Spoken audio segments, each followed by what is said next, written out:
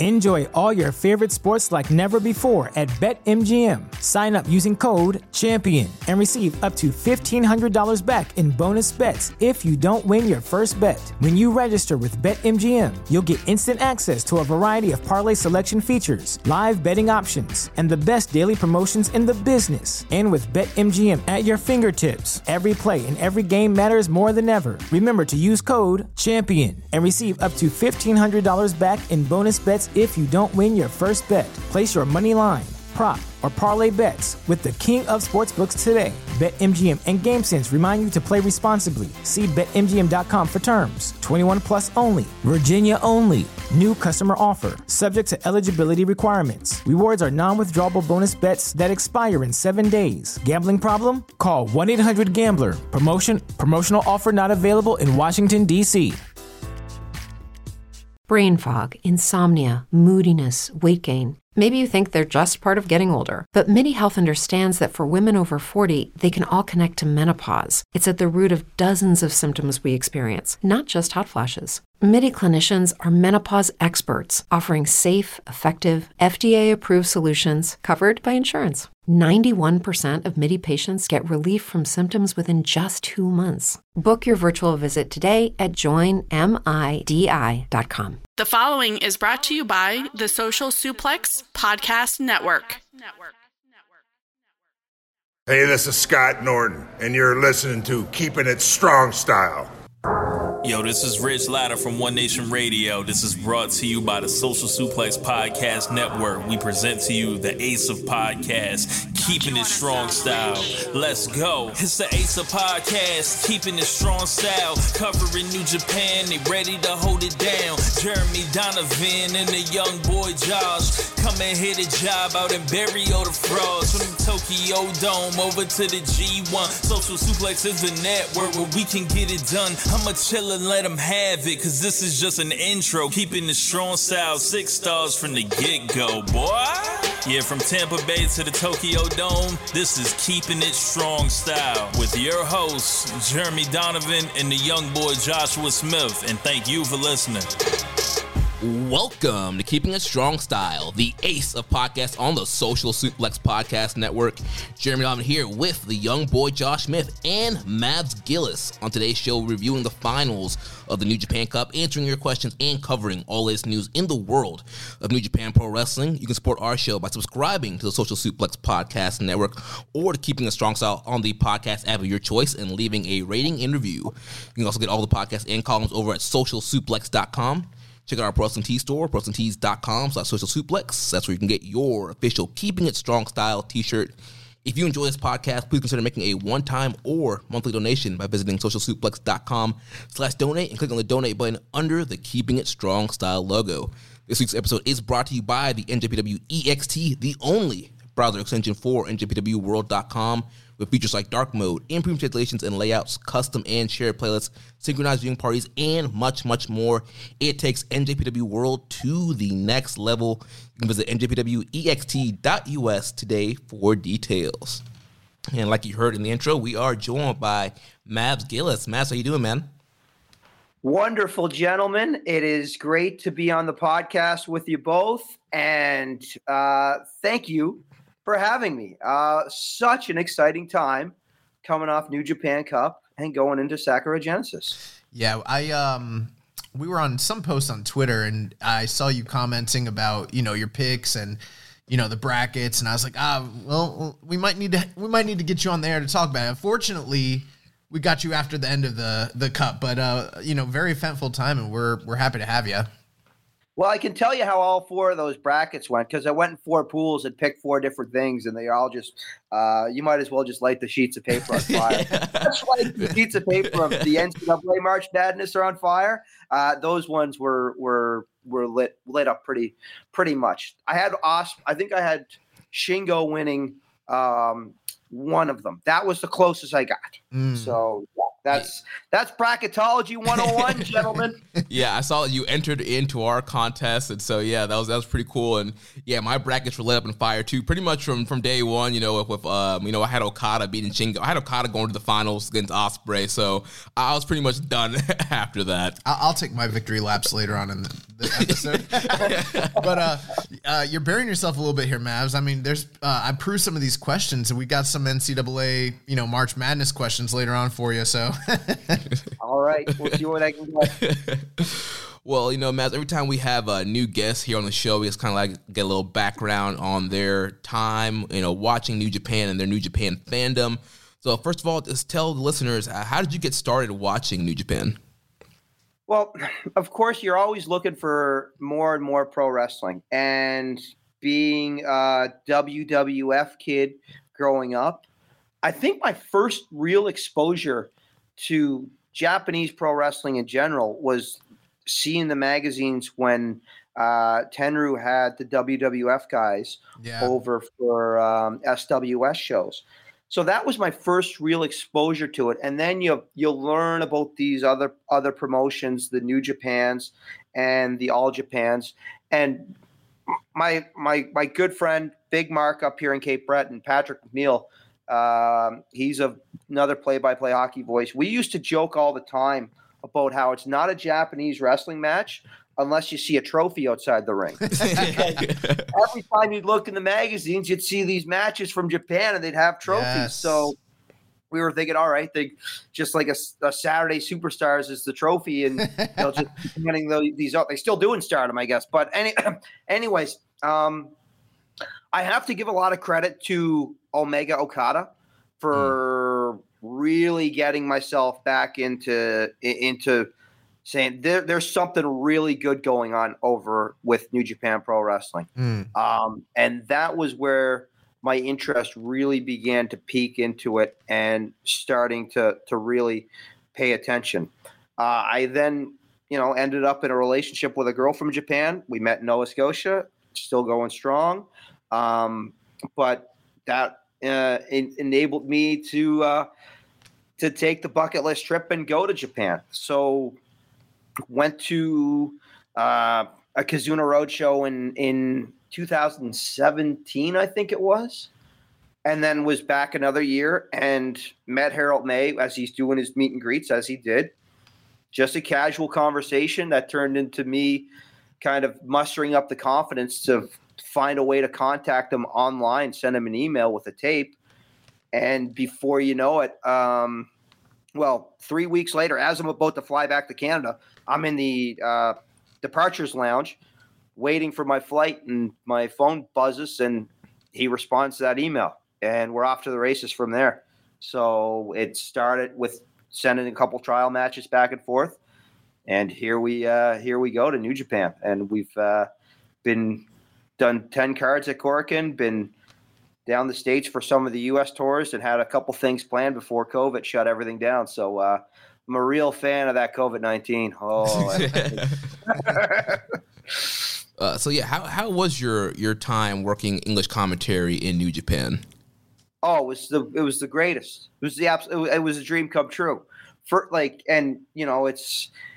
I'm working with Lanny Poffo to start things off, so I'm blown away by that.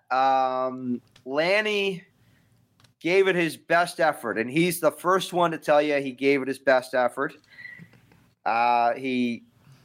We made sure he had a very good visit in Japan, and we had a lot of fun and a lot of memories from the commentary booth with Lanny.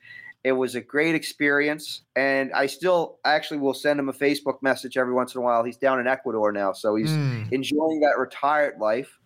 But just working with Chris, working with Rocky, getting a chance to chat a bit with Kevin has been really cool. But really, I mean, it's to be at ringside and putting your voice and your call as kind of the soundtrack to that action. It's an unbelievable feeling. And, you build up, we're watching the guys on NJPWworld.com week after week, day after day, and seeing them being the one to call it is a huge honor. It's a huge privilege. It's something I hope I can get back to doing more of as that happens. Yeah. Especially if things open up again for U.S. tours. I mean, I'm at the point, I'm sitting behind Kevin Kelly right now. That's Kevin's chair until Kevin says, well, I'm good for my trips to Japan. Thank you very much. So, as I said, it's like the backup to Joe Montana and Brett Favre. Kevin Kelly's the best in the business right now. So just waiting, and trying to stay ready for that. But that's really, it really is. It's so cool. It's so awesome. And, work in production with Chris and trying to, come up with ideas for how we're calling things. Like I got to, and you know what?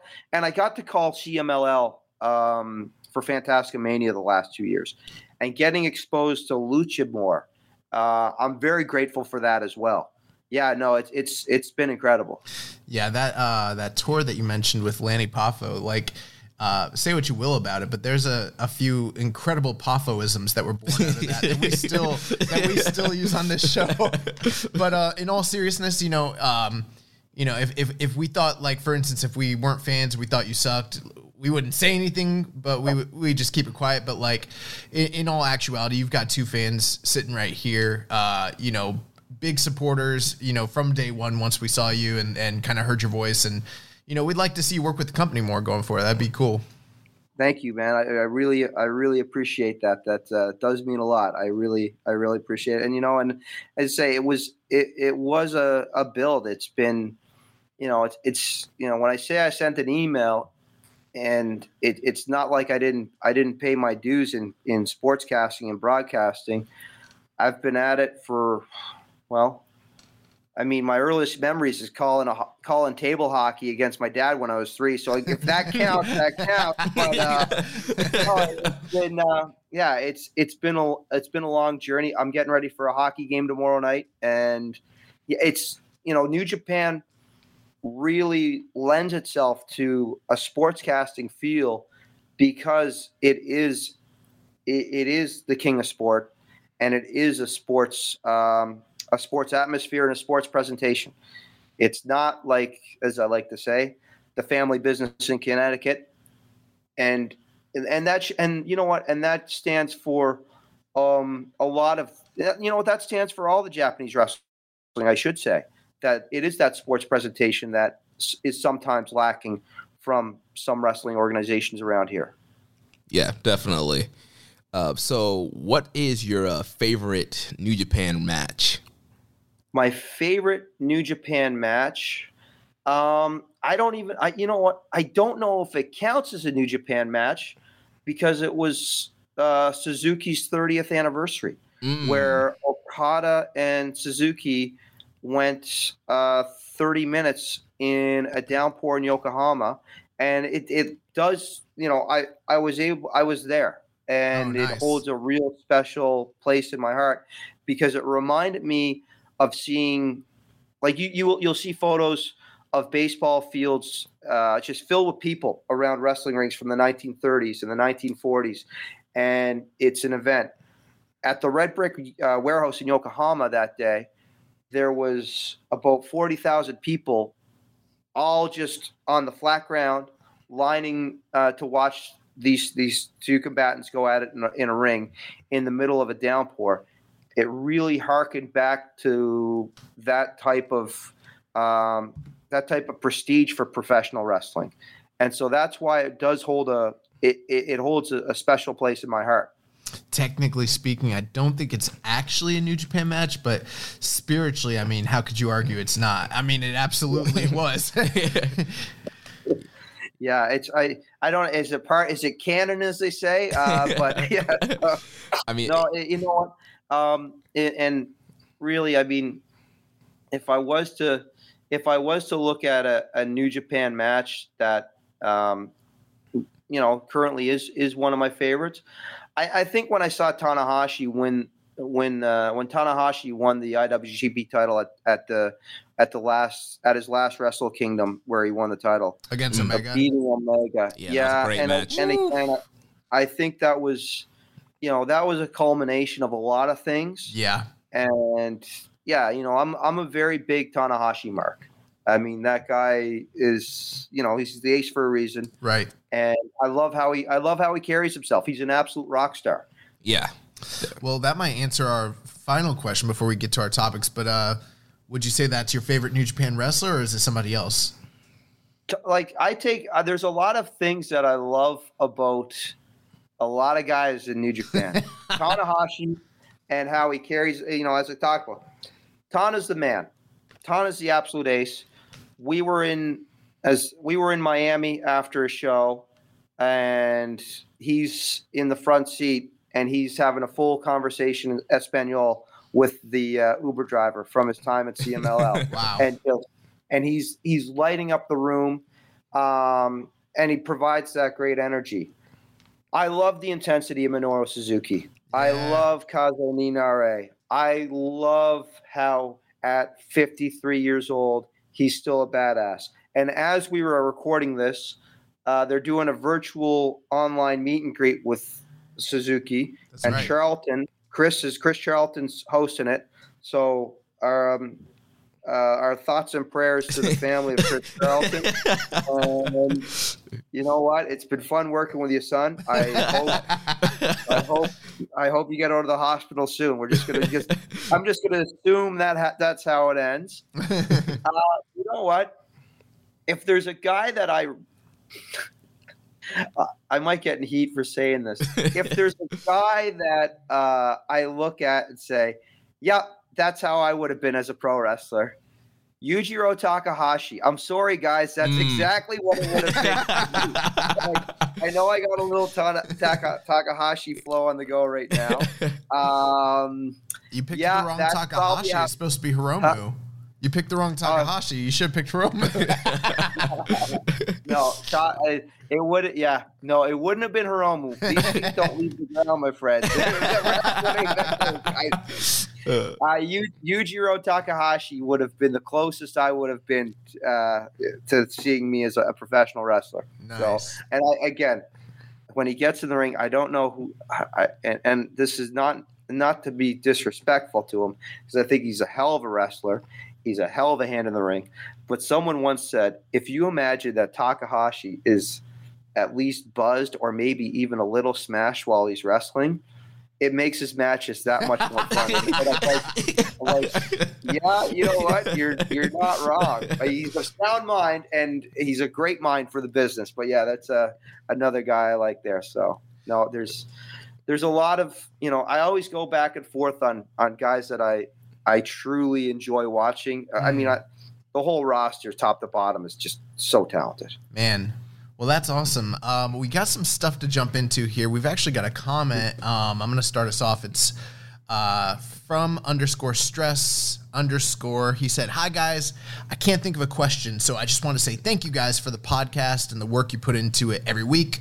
Watching NJPW/wrestling in general has been getting me through a rough 2020, even rougher start to 2021. More importantly, though, your discussions have added to that enjoyment. I love how if you guys don't enjoy an aspect of a match, character, or program, you actually use critical thinking to find out the reason why you felt that way, or how/why Gato/The Office made a certain creative decision, as opposed to simply burying it or throwing out some hot take for clicks and controversy. We love pro wrestling, right? The greatest art form on planet Earth. Your pod reminds me of this fact every time I listen. Thank you. Anyways, much love from Australia. Fuck evil. And as always, get NJPWEXT. Yeah, so a great comment there from Reddit user _stress_. Thank you for sending that comment in and listening to our show every week. So, and NJPW Danny loves it even more to hear that NJPW NXT next plug right there too. Yeah, and Evil's listening and he's upset right now. Oh man! So we got some New Japan Cup to talk about. So last time we left off, we had the quarterfinals, semifinals, and the finals to talk about. So last time on Keeping It Strong. So we're gonna run through the results of some of the undercards of these shows, and then kind of give our thoughts on the quarters, semis, and finals. Lots to talk about there. So we'll start on Thursday's show from March 18th. We had the show opening up with Yuya Uemura defeating Gabriel Kidd. We had Great Okan and Jeff Cobb defeating Yota Tsuji and Yuji Nagata. We had the Bullet Club team of Bad Luck Fale and Kenta defeating Juice Robinson and Toa Henare. We had L.I.J., Ibushi, Shingo, and Naito defeating Chase Owens, Evil, and Taiji Ishimori. And then the semi-main event was the first quarterfinal match of the night. We had David Finlay, accompanied by his Impact Tag Team Champion partner, Juice Robinson, pulling the big upset and defeating Jay White. 19 minutes and 26 seconds. This had to be one of the ultimate bracket busters. Loyola Chicago, stand up. That's the bracket busters right now. Man, I love that they are running with David Finlay, especially like you're looking at a guy who's come back from, I think is it 2 or 3 shoulder injuries now. He's had to rehab so much. To see him be given this presence to have a run and getting a big win over Jay White, and especially with their history of being dojo boys. It's so great to see David getting his chance to shine in a bit of a singles role. And I'd say it's something that is going to be able to put him, Juice always gets, Juice has been in G1s. Juice has had some title runs. This really elevates David up to that status to make him more equal with Juice. Yeah, I completely agree with that, assessment. And this just really took us by surprise. I mean, once I watched the match, I kind of went back and I listened to some other like podcasts, some other, groups, kind of saw what their takes were. And you know what? Seems like we're the only ones who were completely counting David Finlay out. Some other smarter minds in this realm were sort of reading the tea leaves and realizing like, oh, well, if they have Jay White go through, then it's going to be him and Will. Then you've got a big eliminator.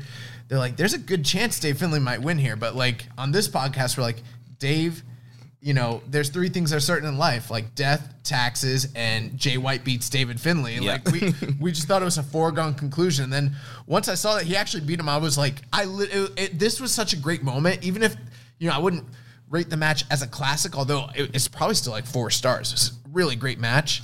But at the end of it, I'm like standing up on my chair, like holding my head like, did he just fucking win? Like, yes. Yeah, man. It was awesome match. I also went 4 stars on it. It was just one of those things where it's like the format was very similar to the Toa Henare match that we saw with Jay White, where Jay was pretty much in control majority of the match, beating down on Finlay.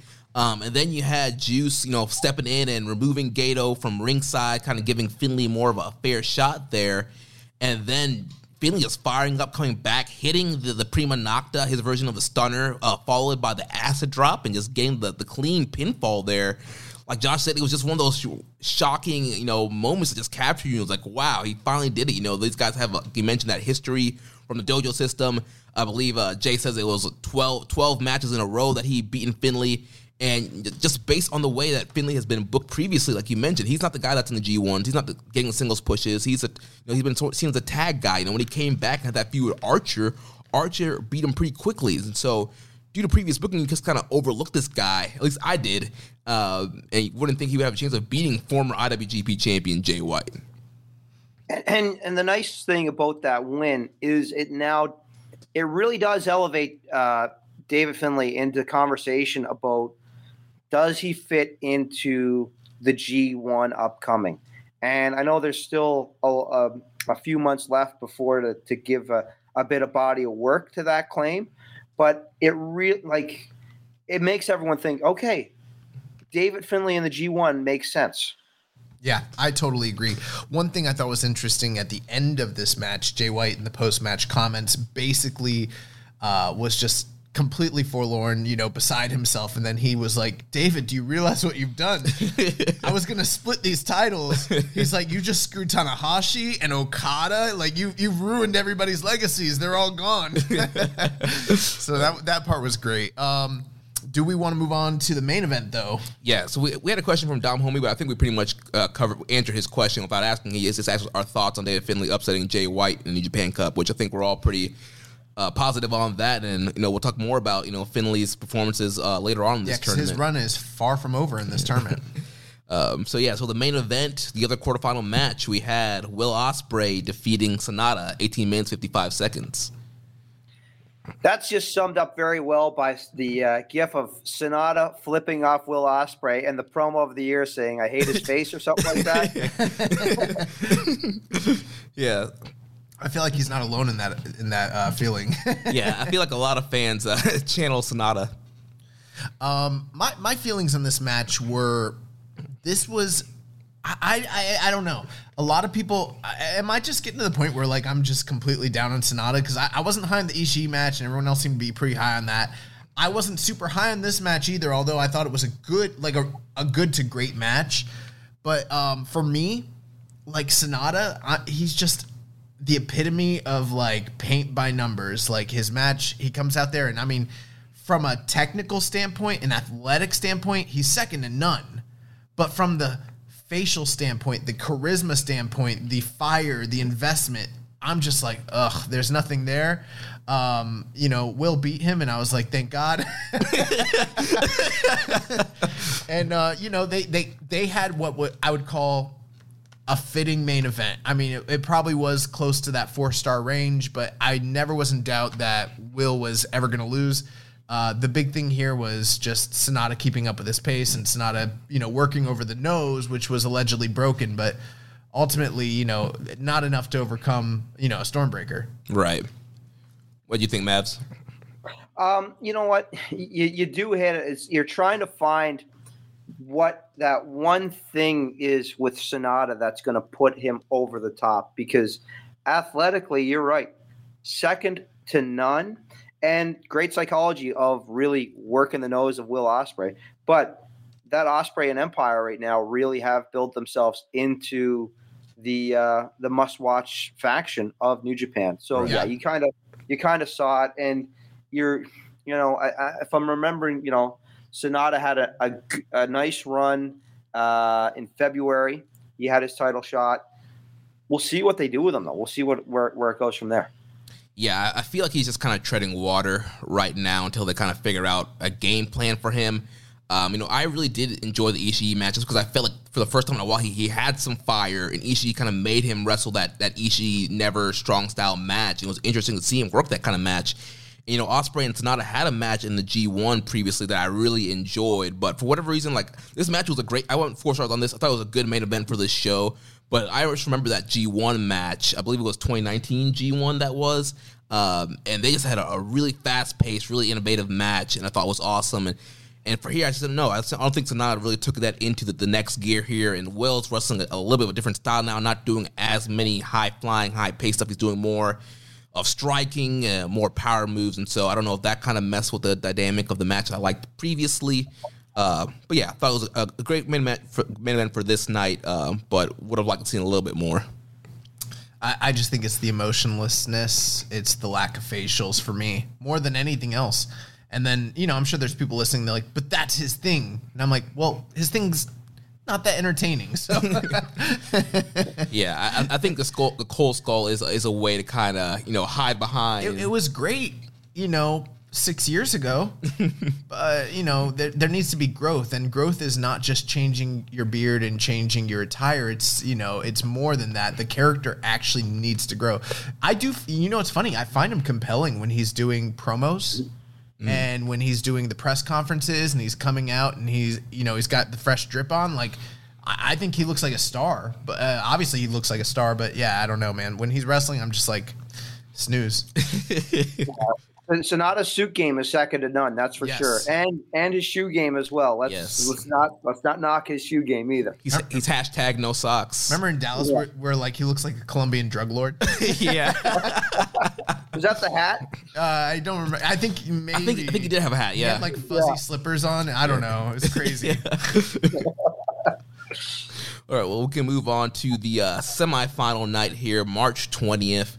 Show opened up. We had the Chaos team of Sho, Toriano, and Yoshihashi defeating the Bullet Club team, Bad Luck Fale, Chase Owens, and Jado. The LIJ team of Bushi, Sonata, and Naito defeating Doki, Taichi, and Zack Sabre Jr. We had Hiroshi Tanahashi, Kazuchika Okada, and Kota Ibushi defeating the Bullet Club team of Jay White, Kenta, and Yujiro Takahashi. Gonna stop here because we did have something very crazy happen in this match. There was an earthquake that happened in the middle of this match. And not John Tenta. How many John Tenta gifts were thrown out during that 20-minute break? I've only experienced one earthquake in my life, and I think it was an earthquake. And again, as a good maritime boy, it was last January or 2 Januaries ago in the on the 20th floor of the Tokyo Dome Hotel. Wow! And things started shaking, and in my head, I'm like, "Geez, it must be really windy outside." And then it clicked in my head, like, no, you're not in Nova Scotia. You're in Japan right now. There's actually a thing called earthquakes, and you're experiencing one. So I've only had a little minor experience, but seeing how they handled it, and especially watching how kind of everyone that just around the ringside was just calming the fans and just saying, all right, just relax. We're going to get through this shake, and we'll go from there. Was, I've never seen an earthquake at New Japan until now, but they handled it pretty well. I'm sure they've prepared and planned for that due to the just the nature of the island. I guess that's definitely a possibility. I hadn't thought of that, but whether it was preparedness or whether it was just quick thinking, hats off to the performers and the staff and the fans as well, because something like that happened here in the States. It'd be chaos. People would be trampling each other. There were a couple people, if you rewatch, there's like one or two people that like try to like scuttle away real quick, but thankfully, the situation was, handled well and everything stayed under control. And, the natural disaster, although, it was significant, 7.2. That's nothing to scoff at, but, a lot of their buildings are built for code for that this very reason. So, yeah, and we did have a question from Dom Homie 101 asking our thoughts on how New Japan dealt with the earthquake situation, and then what was our real-time reaction to the earthquake. So I think we're all in agreement that they handled it pretty well. But what was your reaction, Maz, seeing that? Like I think about, and again, this is dating me. I think about when the World Series between the San Francisco Giants and the Oakland Athletics, where there was an earthquake before Game 5, like a minute or two before first pitch, and it basically shut down the series for a couple days. And it was a big earthquake out in California. You know what? You're left trying to think what's happened, what's going on, and then it's an earthquake, because you're kind of at the whim at that point to say, I hope it's not too bad, because you don't know what's going on outside of that venue, so you do check the Twitter to see what's going. Is this a really bad earthquake, or is this just a little just a run-of-the-mill earthquake, which, again, a run-of-the-mill earthquake freaks the hell out of me. Yeah, I think one thing is the performers. One thing is like Jay White. He kind of took the opportunity to sort of entertain, took it upon himself to grab the double gold as well as the never title and scurry off with it, which was, kind of keeping things light. But, really it was, the Golden Aces as well as what are the names of these two tag teams? The Golden Aces and the Mega Aces. And the Mega Aces, the conglomerate of those two teams together, standing in the middle, just kind of telling everybody to keep calm, and then sort of just posing, taking pictures, and entertaining everybody. I love Tanahashi's method of just flashing his abs to everybody in the crowd, like, it's going to be okay. Everybody stare at the abs. Just be hypnotized by the body. We will be fine. And again, to go pro wrestling, Gorilla Monsoon. Oh, these three gentlemen in the ring together. Of course, the earth is going to shake. No, that's literally like so many people are like, these three powers all together in the ring at the same time. Like the earth couldn't handle it. Yeah, just the Titans combined to force the tectonic plates to come across each other. Yeah, exactly. All the hyperbole you learn in broadcast journalism school, you use it in that situation. But I figured, once this was over, I was like, I guess the match is over. Nope, they still had the match. The show must go on, pal. Hey, we're live, pal. And good prevailed. One thing here that was noteworthy was just kind of the tension between Okada and Ibushi, which was sort of palpable. And it sort of, would trickle over into the finals the next night, which I'm sure we'll talk about it more there. But, I kind of saw it here quite a bit.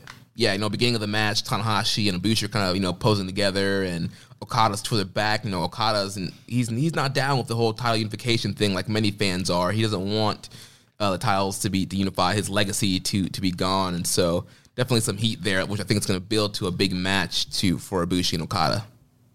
Yeah, he's taking away all of Okada's records now, and they're rewriting the record books for Ibushi. So I mean, Okada and Tanahashi both have reason to have some heat with Ibushi right now. Depends on how you look at it. I mean, he also could look at it as him solidifying all of Okada's unbreakable records. Right. Very true. But that takes us to our semi-main event, and the first semi-final match of the evening. It was Will Ospreay with B. Priestley taking on Dave Finlay with Juice Robinson. Yeah, I absolutely loved this matchup. You come into this match with the seed of doubt planted in your mind. Can Finlay do it again? Can he get that upset again? And just the way that these guys worked the match was tremendous, with Finlay being the underdog and then building up to that spot where Ospreay pushes him out the ring off of the acid drop. He hurts his leg, and then Ospreay just working over the leg, takes the boot off, has the figure four on, cranking on the ankle, really working that boot. And Finlay becomes that one-legged man in the Ass Kicking contest, and he is trying, and he's fighting, and he's fighting. You can feel the crowd just getting the empathy for him and getting behind him. And just with every desperation move, you just wanted him. At the end of the match, I kind of want Finlay to win. He hits that the Prima Nocta mid-air out of the Oz Cutter, which was awesome. That was a great spot, and he got so close to hitting the acid drop again. I was just like, oh man, I can't believe it. I want Finlay to win this.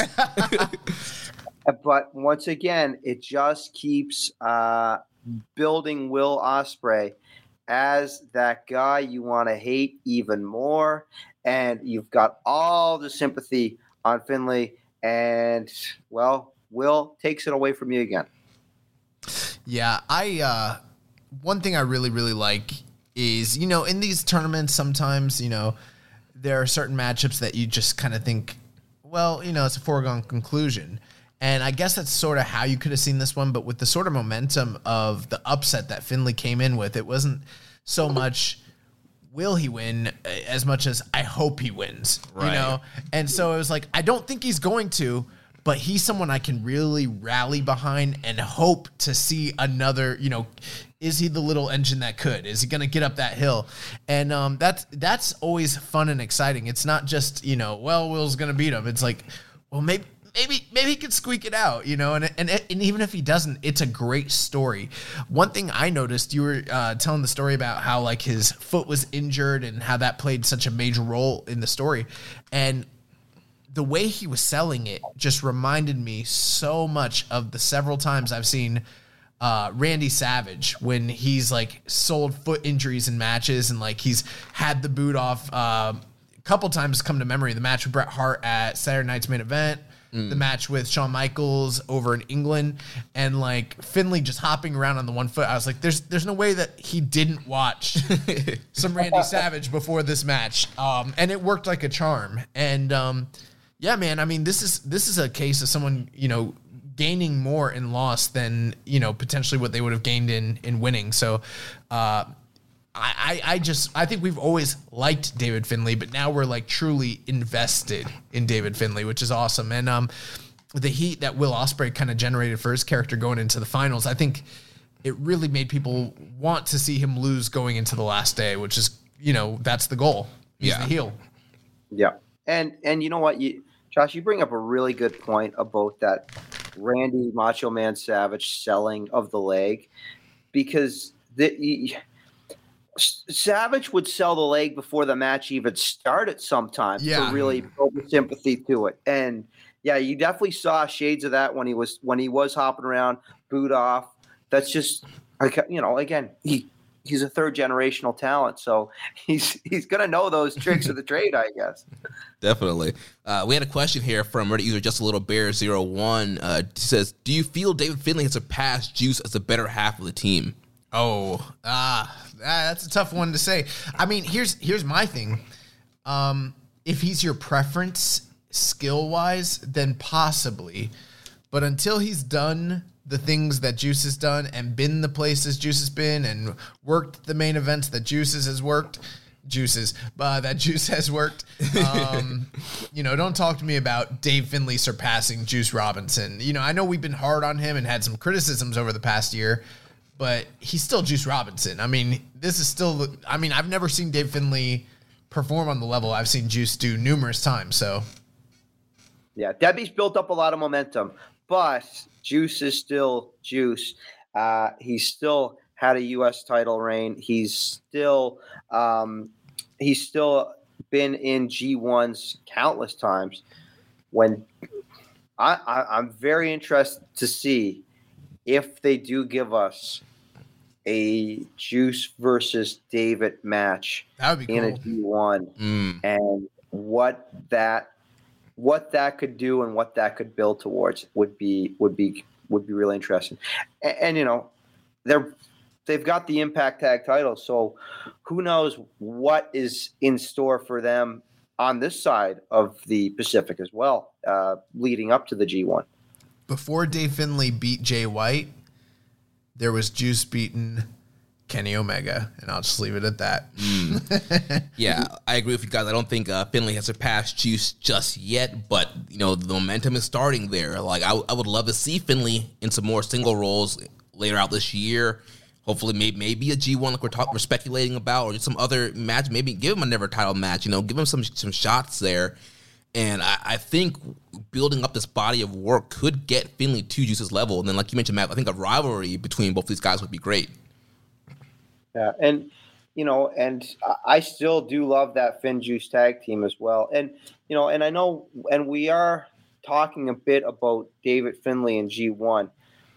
There is going to be a couple other factors that come into play into that conversation due to the fact that by the fall, we don't know what the border restrictions are going to be, and we don't know who's going to be available to come into Japan, which is why we saw a couple people in the G1 this year that you wouldn't normally see. I hope it's built to a part where Finlay does his work to get into that tournament.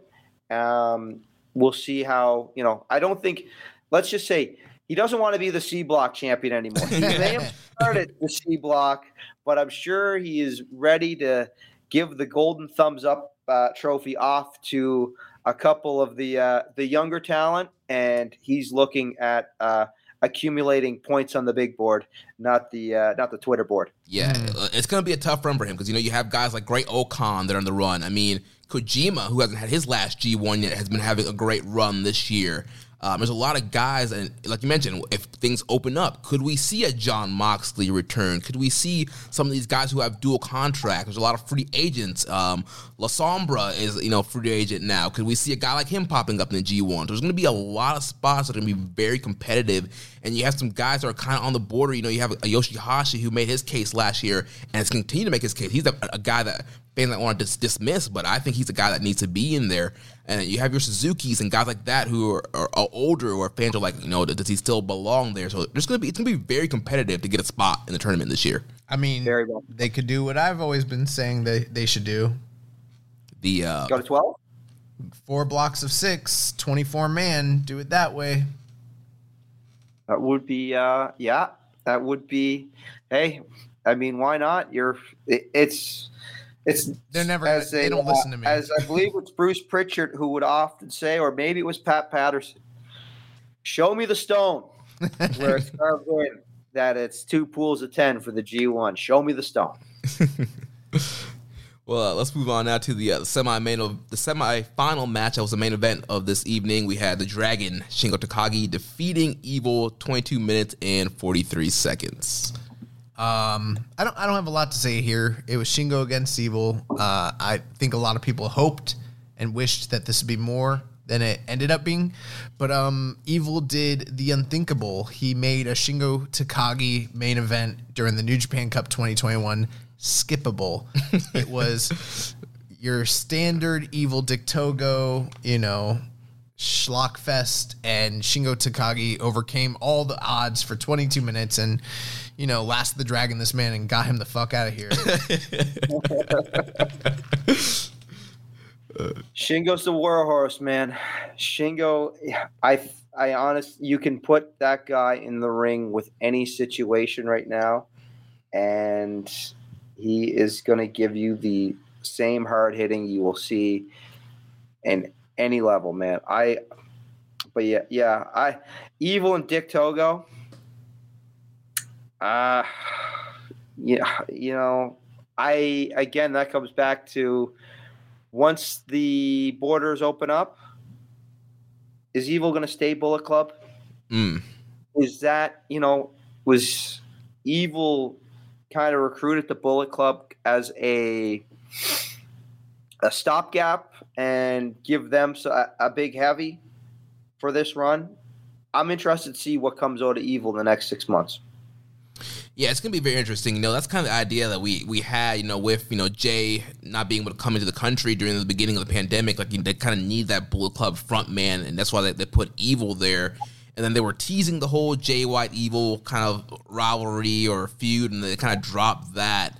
And he just kind of fallen in line with Bullet Club. So I'm wondering, if there is more of that story, has he, been pulling MJF and maybe kind of building his own faction as he's been in Bullet Club, and then we are going to see this big split down the line? Or is it just, they're like, well, we turned him, he's there, we'll just keep him there for now. You want the inside scoop? 6 months ago, when you would fire up New Japan World on the Fire Stick, they'd have 4 or 5 guys, the top guys, and one of those guys that was featured was Evil. Several months ago, Evil's no longer on that Fire Stick opening app. To me, that tells me he is just a guy. Back to Jag status. No. I'm sure. No, they've clearly got plans for Photoshop document, eh? They clearly got plans for Evil. They wouldn't have had him go this deep in this tournament. Who knows? We'll see. Yeah, I think the big thing here was, that they wanted to put that see the doubt in your mind. Evil, he went all the way last year. He was here in semifinals. Was he going to kind of cheat his way again? Shingo with the back taped up, or working on the back. Shingo had, just a murderer's row of people he had to get to this point. He had to face Okada and Goto and Kenta.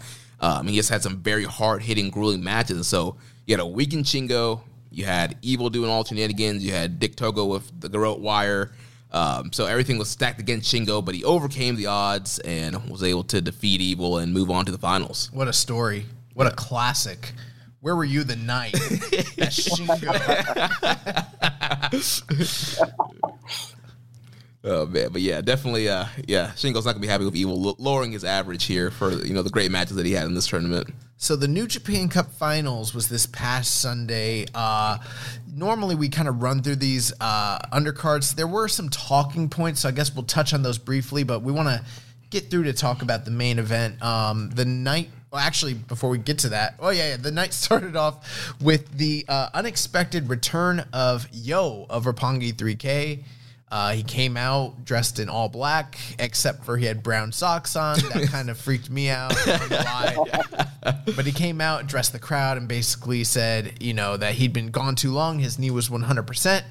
And coming up at Sakura Genesis, he wants to challenge for the junior tag titles with his longtime tag team partner Sho, and kind of made that intention known, and then left. And that was a welcome surprise. I didn't expect it at all. Yeah, we had 2 questions here. One from Dom Honey 101. His thoughts on the return of Yo. Is it possible that we may see a swerve and see Yo turn on Sho? And then good friend of the show, Dan Coffin, asks, which one is turning on the other, Sho or Yo?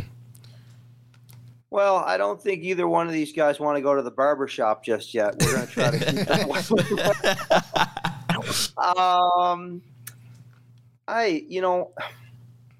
Looking at the junior tag division right now, I don't know if you want to turn them. I think you want to kind of have them have another face in there and maybe another run with the tag titles in there if they're able to take the belts.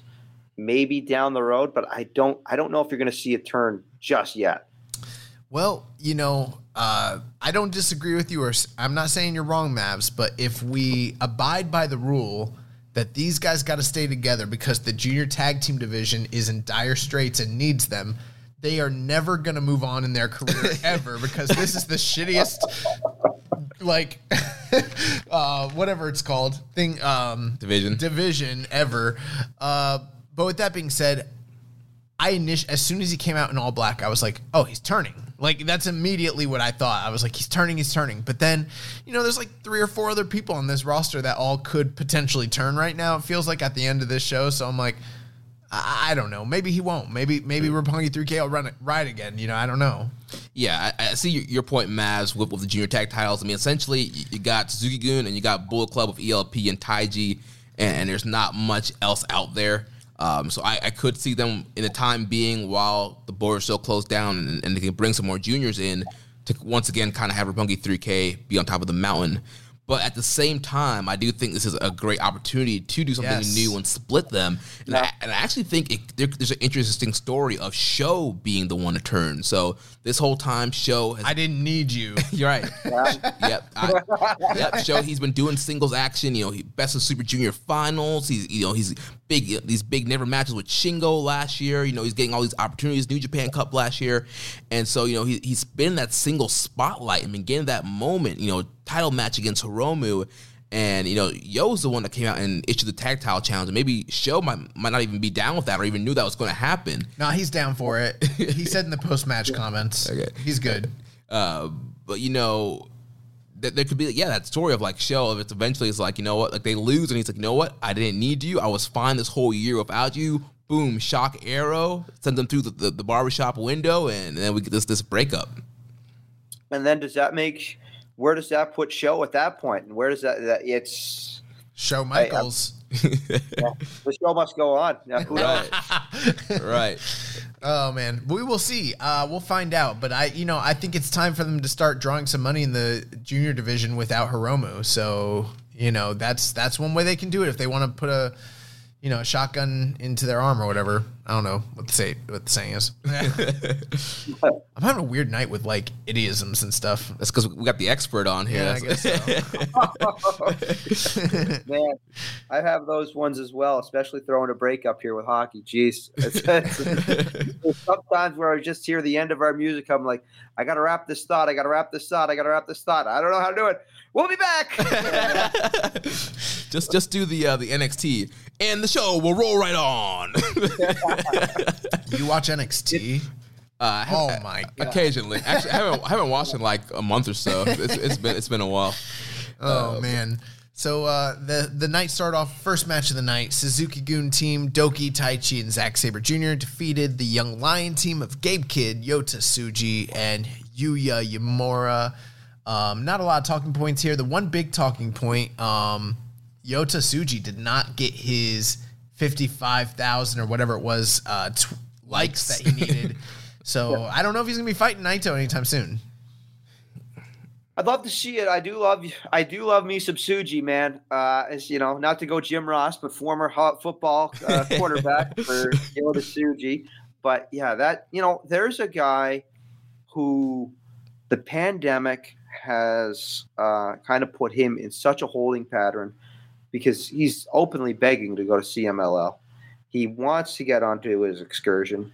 He's ready for his excursion. He's been Tanahashi's young boy for a long, long time.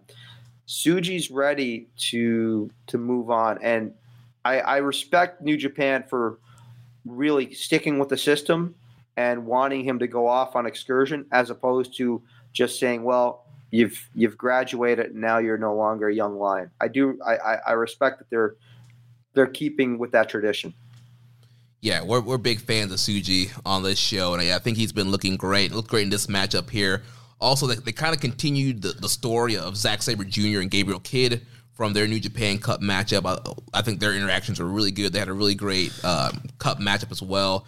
And there's a lot of emphasis on Sabre and Taichi kind of getting back in the tag game after both failing the New Japan Cup and challenging GOD. You know what they're calling GOD? The Dangerous Chodes. Also, post-match, Yuya Uemura was basically like, Yeah, Suzuki wasn't there, but I still got a death wish, so I'm trying to fight him. So yeah, that's still going on. Second match of the night, the United Empire, Great-O-Khan and Jeff Cobb defeated Satoshi Kojima and Tomoaki Honma. Looks like we had a question here. Yeah, and this question kind of pertaining to the Great-O-Khan and the Yano match from Reddit user Kaiju917.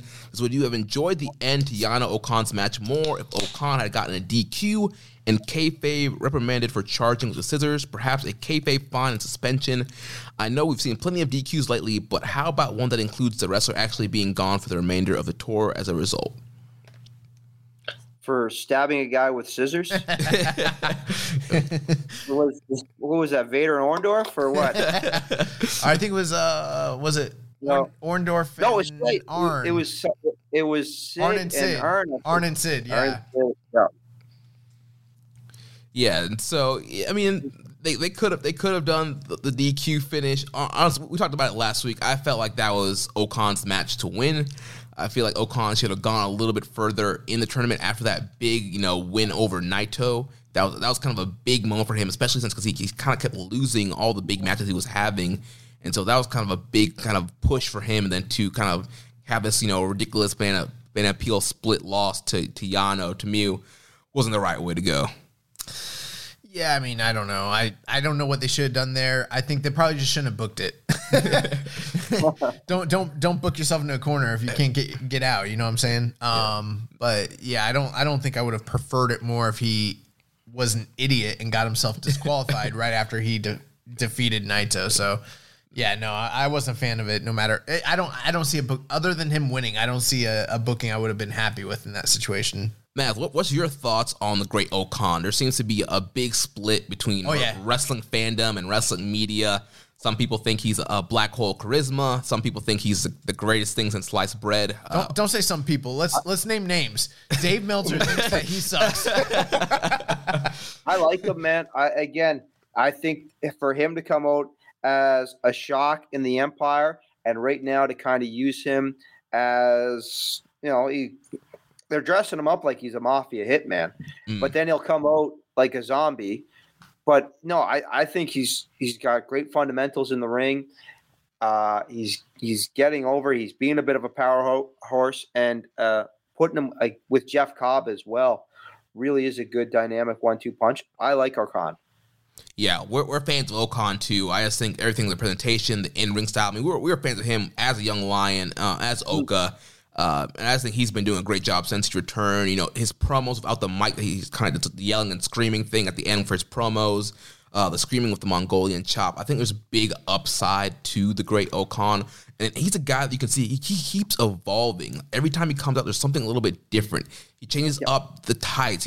The hair is not in the ponytail anymore. It's loose. And he keeps trying new things and doing different stuff and tweaking to really perfect that character. Go ahead, brother.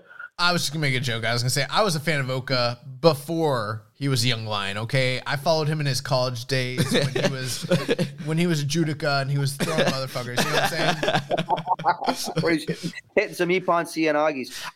You know what? You made a great point in that he's always kind of evolving, and he's different. I mean, the same kind of thing could be said about Master Wato.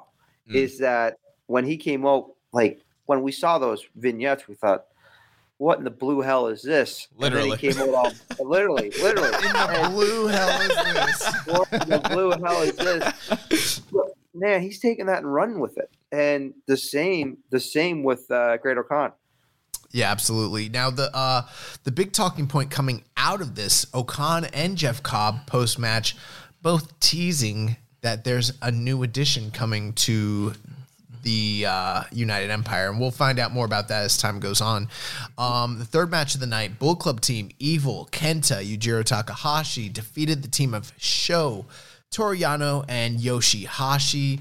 The big story here, though, is that Yoshihashi, who's been fairly protected in recent times, took the pinfall here, and post-match, Kenta stole his walking stick. Yeah. his scepter, his power source, if you will. And it seems that they're getting ready to kind of... That's probably an impetus to, cause a never 6-man tag team title shot to be the case. Bullet Club against Chaos. Yeah, definitely kind of commentary kind of drove that fact home. Yeah, Yujiro getting the pin on Yoshihashi. So, yeah, that clearly means that, I think we got a lot of shows coming up. You need some title matches. So, I think we will see Evil, Kenta, and Yujiro challenging Yoshihashi, Goto, and Tomohiro Ishii. And I'm definitely looking forward to the Kenta's promos with Yoshihashi's staff. Well, we think about, okay, so Yujiro's got his cane. Kenta now has Yoshihashi's staff, I guess, stick. If Evil can bring back his old stick, all three of these guys are coming with lumber, man. Then that's a gimmick in itself, I guess. Right. I mean, it's hard to beat them, and you have Dick Togo with the wire, so it's like you have a fully. It's nothing but foreign interference waiting to happen. And if Yujiro can bring back Peter as well, there's another bit of foreign interference I would not mind seeing at the ring. Yeah, this could become the unbeatable team. Yeah, the unbeatable team of just loading, it's turning into New Jack with a shopping cart at that point. Right, like ref bump, bam, hit with a staff. Yeah. Ref bump, bam, hit with a scythe. Boom, ref bump, hit with the wire. Like they're just loaded up with the gimmicks. And if they're gonna lose, the lights will go out, and then Evil will just be standing behind Yoshihashi with Evil the falls. Moving on that note, just shout out to Peter and Miho Abe. Hope to see them back ringside soon. That means all the COVID stuff is well behind us. I used to make shout outs to Peter and Miho Abe, and then my girlfriend was listening one week, and she's like, "That was disrespectful." But we're like an hour into the show, so I don't think she'll be listening at this point. It's all part of us getting back to normalcy, and yes, getting everyone back in the building, getting them at ringside, getting getting things back to prior to February 2020. Yeah, I mean they are big assets to the company. Their presence is greatly missed, and looking forward to their return.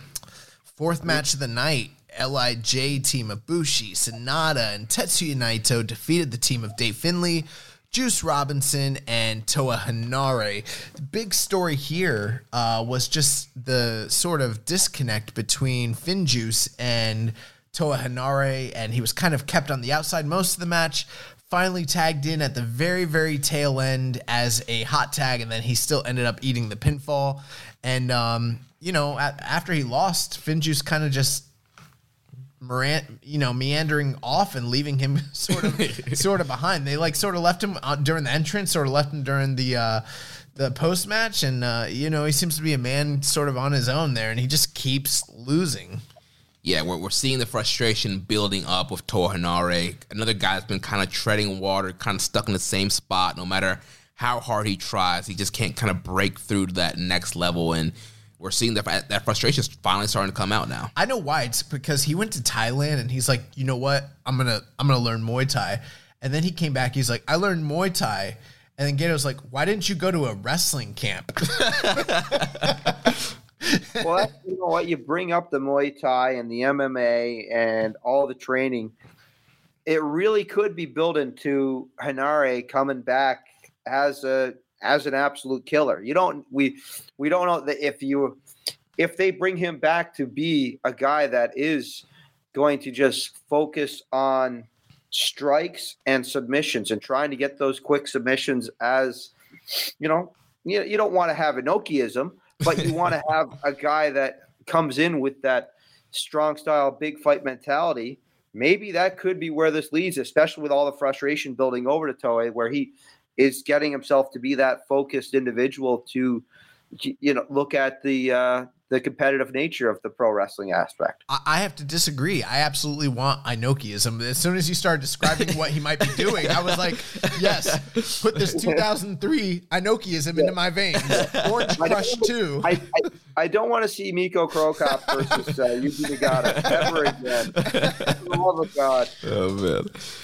But yeah, I kind of wish that they would have played more into Toa Henare's Muay Thai. I know he has been incorporating it into his matches, but I wish that would have brought him back with an edge, but clearly there's some kind of story they're going to be telling here now of him kind of, showing his frustration. There's a lot of speculation on what this could mean for his future, which we'll talk about a little bit later on. But yeah, so I hope he starts having like little girl tantrums a la Chris Jericho 1997.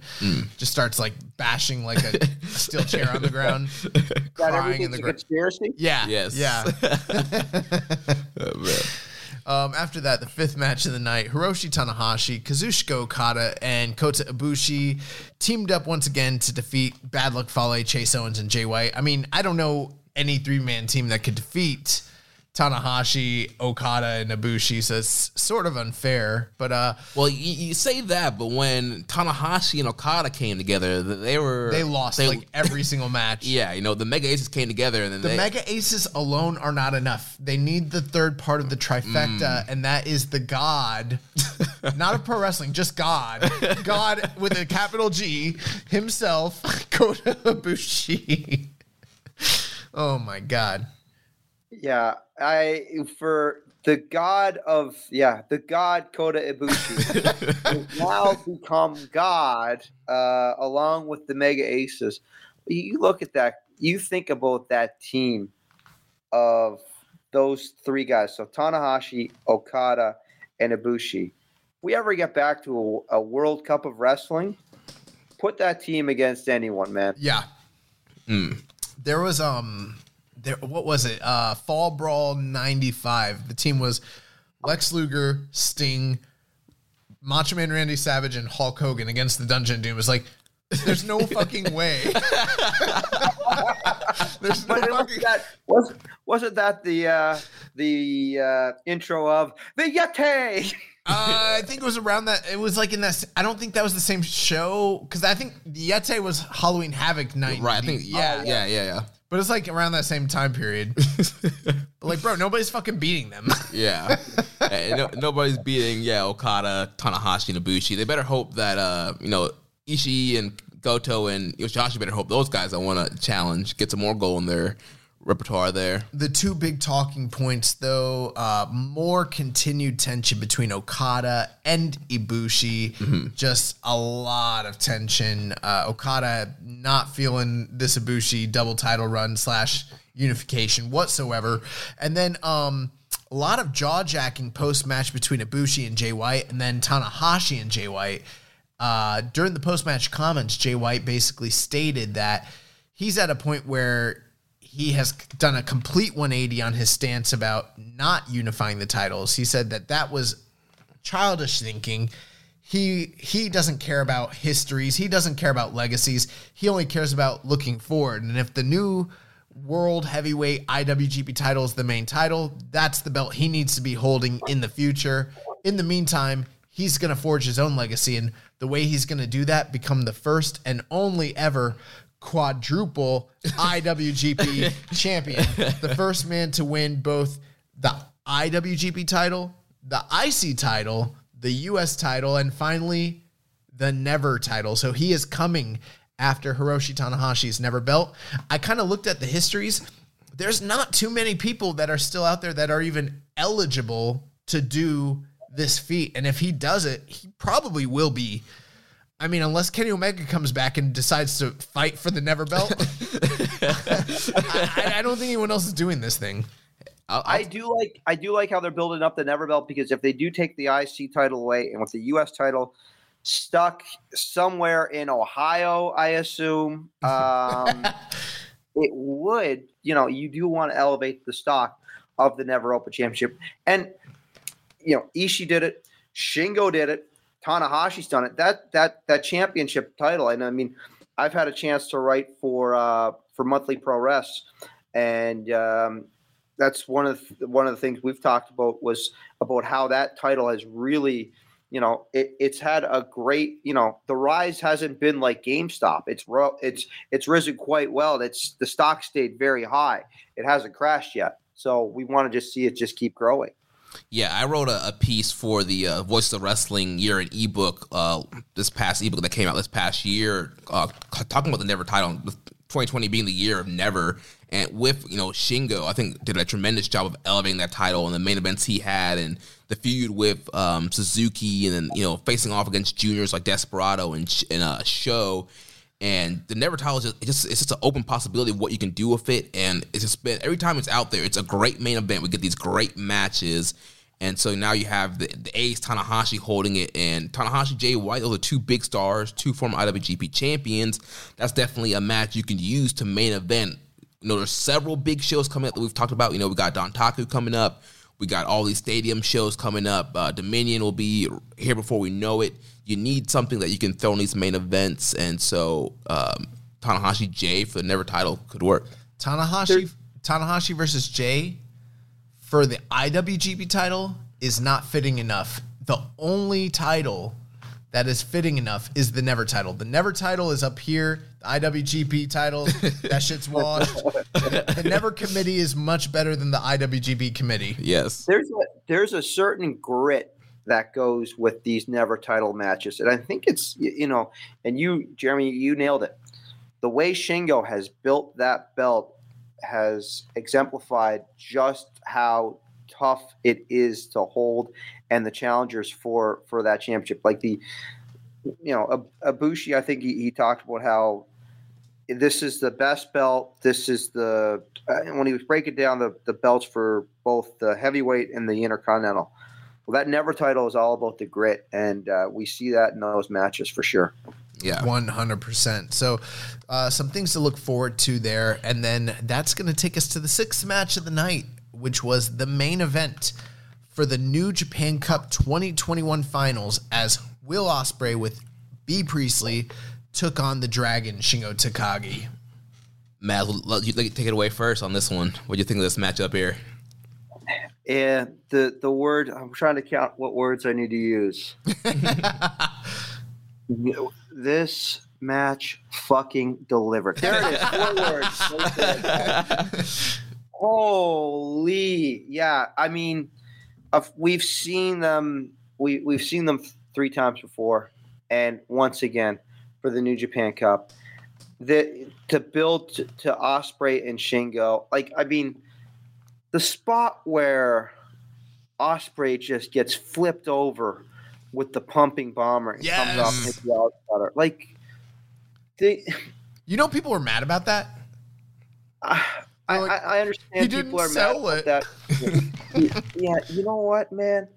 Like, that is a, oh my God, I'm on my feet, and instinct takes over moment right there. Well, that's how that is how we could pitch that. Like, nobody rolls with punches in boxing. You know. Yeah. Like, there's no one stomps their foot in boxing either. So do they slap their thighs in boxing? There's no legs. There's no thigh slapping in UFC, guys. But yeah, guys, like, that match, holy shit! Like, again, an absolute thrill ride, and you really are thinking, okay, we are going to have Shingo Ibushi. We're building to it. We're seeing it. And once again, what does that guy do? Rips it right away from us. Yeah, I freaking love this match. It was tremendous. The work was spectacular. Like you mentioned, Mavs, we've seen these guys before. It's always great stuff. A little bit of a different story here. This, Will's a full-on heel now. He's not a junior heavyweight. He's not doing so much of the high flying, but he did kind of revert back to the high flying here for this matchup. We saw the Os Cutter from the inside to the floor was a great spot. We saw the 450 from the inside to the outside. Shingo slinging through a table. That was an incredible spot. And yeah, there's so many great sequences and counters and spots in this matchup between these two guys. And they have amazing chemistry. I could watch these guys wrestle each other all day long. And like you mentioned, Matt, they did an excellent job building Shingo. We've seen Shingo kind of show this grit and resiliency throughout all the big battles he's had throughout the tournament. But this was the final battle was just too much for him here. The body came in and being down. The back was taped up. I mean, Ospreay had his weaknesses too with the shoulder and the nose, but Shingo just really had some wars. I mean, Ospreay had the Sabre match, but you look at Ospreay's path. He had Tenzan in the beginning. then the Sabre, then the match with Finlay. Like he had a hard path, but I don't think it was as hard as Shingo's path. And Shingo's body was just beaten down, and Will was just able to finally overcome and take advantage of him towards the end there. Making a lot of excuses. Let me just say, this is the third match Will Ospreay and Shingo have had with one another. In my opinion, this is the third best match that they have ever had. I'm going 4 3/4 on this match. That tells you how good every match between Will Ospreay and Shingo Takagi is.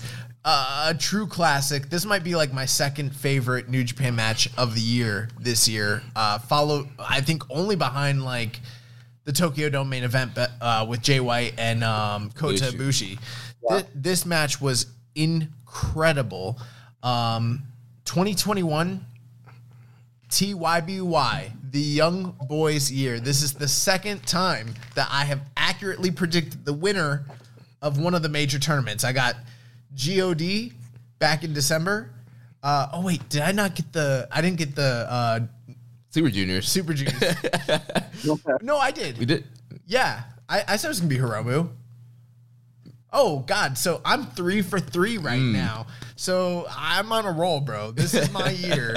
But I only say that because I got Will Ospreay and Shingo as the finals, and I gotta tell you, I was predicting Will to win this thing from the get-go, but last week I was not thinking Will was winning this at all. After seeing Shingo main event all these major events and have all these great matches, and the story, like just like Mav said, like it completely seemed like they were getting ready to build for an Ibushi Shingo match. That was not to be the case whatsoever. The logic that I went into the tournament with, that Will being the new leader of the United Empire kind of needed that jumpstart to sort of solidify himself, and I'm not convinced he's not even going to beat Kota Ibushi. I'm hearing a lot of people saying he has no chance, but I'm not sure that that's even the case at this point at all. But this match was just so incredible. It followed your very typical match layout. Hot start, there was a heat, and then there was a shine, and then a heat, and then a comeback, and all that was fine. But what made it special was like the way that they worked in those body injuries that you were talking about, Jeremy. It wasn't just Shingo getting a shine, but it was him focusing on the shoulder, focusing on the nose, and then Will turning around and being like, fuck your lower back. You think you're going to walk? And then them going out there at the end of it and doing the things that only they can do, plus, all the inclusion of Bea Priestley and everything that she sort of added to the match. And, we're not always the biggest proponents of outside interference and shenanigans, but when it's put in the right framework and context, it can add to a match. And I think she was an asset to this match, and it really just made things even better. And it made it different than the first two matches that we've seen between these two. It wasn't just a rehash of old things, but they also still paid homage to the spots and everything like that from the first two matches. And the craziest thing was at the end here, once Will finally got him up for the last of the Stormbreaker, and then he landed it, I thought to myself, I was so convinced that Shingo was winning that I was like, we're about to see the first person ever kick out of this move. And then when the 3 landed, I was like, oh my God, he beat Shingo.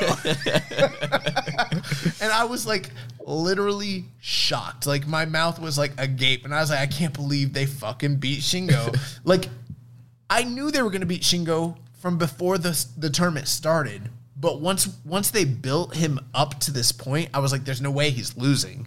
Like, he's clearly gonna be the guy. Like, he's following this certain trajectory, and then Will fucking beats him. Ugh. I mean, this is drama. This is this is art at the highest level. It's crazy.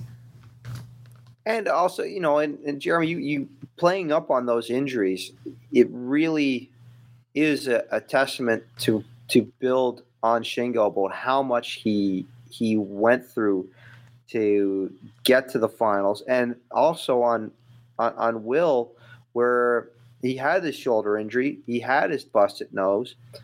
It's one, I come from I have my hockey background, and I'm reminded of a story about when Wayne Gretzky and the Oilers, and this will go off on a little weird sports tangent.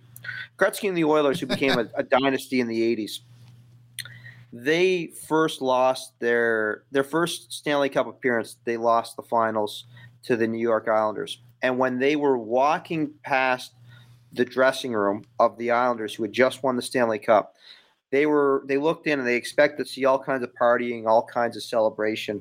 And all they saw were ice bags and these guys just nursing the wounds of war from going through hell to get to the finals and win the championship. And that's the story I get out of everything that Shingo went through, of him. He now knows what it takes to get to the finals, and he now realizes what he has to do to win one of these tournaments and be, get to a championship elevation. I know it goes back to the '84 Oilers and the New York Islanders, and that's a deep dive. But I think you guys are picking up what I'm putting down. Definitely, yeah. I think they did a great job elevating Shingo's stock in this tournament, having him go through former New Japan Cup winners in Okada and Goto, Kenta winning the U.S. New Japan Cup last year, beating Evil, who won the New Japan Cup last year as well, former double champion. They had him beat all these key guys. Mentioned he was in the main events. I think he's finally getting out of that, never mid-card middle ground and being elevated. We're going to see him in more main events. We're eventually going to see him challenge for that IWGP title. There was definitely teases within the match with him and Ibushi. There was times where Shingo would be knocked out on the outside, and he was pulling himself back up by the guardrail and staring Ibushi in the face, and they kind of had their little jaw jack, and Ibushi was just kind of like smugly looking at him like, come on, get up, get back in there, And so there's been teases between those guys. So I definitely think there's a big Shingo-Ibushi match down the line, and we are going to see Shingo challenge for the IWGP World Heavyweight title in the future. I would challenge and wonder if there's anybody that can find a more difficult route to get to the finals for any other finalists ever in the New Japan Cup. I mean, the very fact that these tournaments are now 32-man tournaments and not 16, that adds, a whole different wrinkle to it. But I mean, when you look at the list of guys, I mean, in recent modern years, since we've been doing this podcast, the only guy that's gone to the finals that's done anything similar that I can think of is like maybe Sabre. I was going to say Zack Sabre in 2018. Other than that, I mean, nobody else has had the same murderers row. And you know what? This is probably harder than what Zack Sabre went through in 2018. So yeah, he went through like a litany of top guys to win or to get to the finals and then to lose at the end. And something I've always said is that oftentimes Gato books tragedies, and that's what this is. Yep. It's another tragedy. And like you mentioned, Mavs, he knows how to get to the finals now. I think it's going to be one of those stories kind of similar to Sonata. Like we've seen, every year Sonata was kind of getting further and further until he finally won it. I think we're going to see with Shingo. He's going to keep getting better in these tournaments. G1 time, he's going to probably do better in G1, and eventually he's going to get to these finals again, and he's going to win. Yeah. That's something I was going to say. This is good news in a certain respect because it's not often that New Japan leaves us any breadcrumbs or trails that they don't actually end up paying off. And one of the things that they're telling us here, we've already seen these two guys go into the finals of the Super Juniors. He didn't have enough to beat Will at that time. On this night, there was a lot of shenanigans, things that kind of played a factor into the match, and he came up short again. It's telling me that there's a very good likelihood that these two guys will end up in some sort of finals again. I don't know that that's 100% the case, but it's not unreasonable to think that they might end up in a G1 final against one another. And maybe that's the time when Shingo finally wins it. Normally, had you asked me prior to this, do I think Shingo's going to win a G1? I would have said no. But coming off the heels of this tournament, I'm like, you know what? I could see it happening. And I didn't feel that way prior to this tournament at all. would you rather see Shingo win a New Japan Cup or a G1? And I think I know the answer.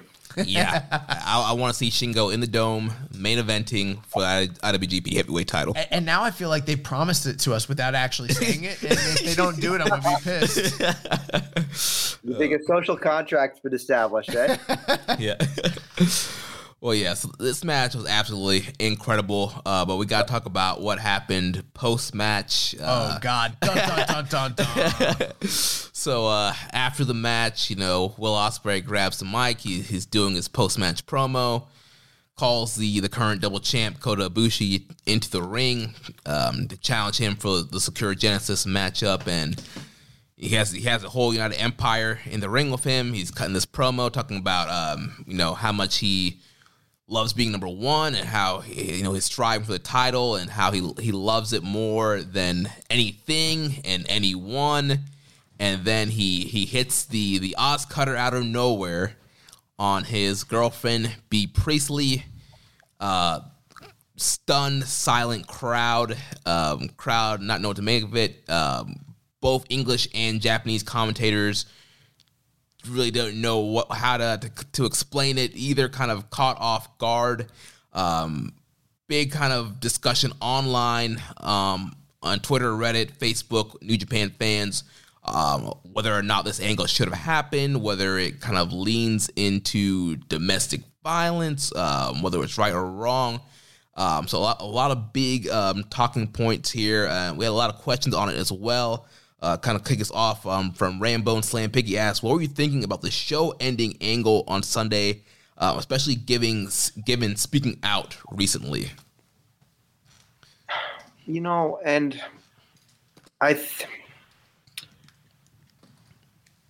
this is the one where you get the serious voice on, and you say right off the hop, domestic violence of any kind is not tolerated and should not be tolerated, and just it has no place. Now, to compare a wrestling angle to domestic violence, I struggle with that a bit, knowing what we know about pro wrestling, because and you don't want to use the excuse of, well, it's wrestling. If Will Ospreay was dragging Bea to the ring and publicly berating her and slapping her and doing these, and that emotional and mental manipulation, then yeah, I would have a problem with that. That's a domestic violence angle. What you saw of him hitting his finish out of nowhere, the Oz Cutter out of nowhere onto Bea, that's something that is in the world of wrestling, and it does make you uncomfortable.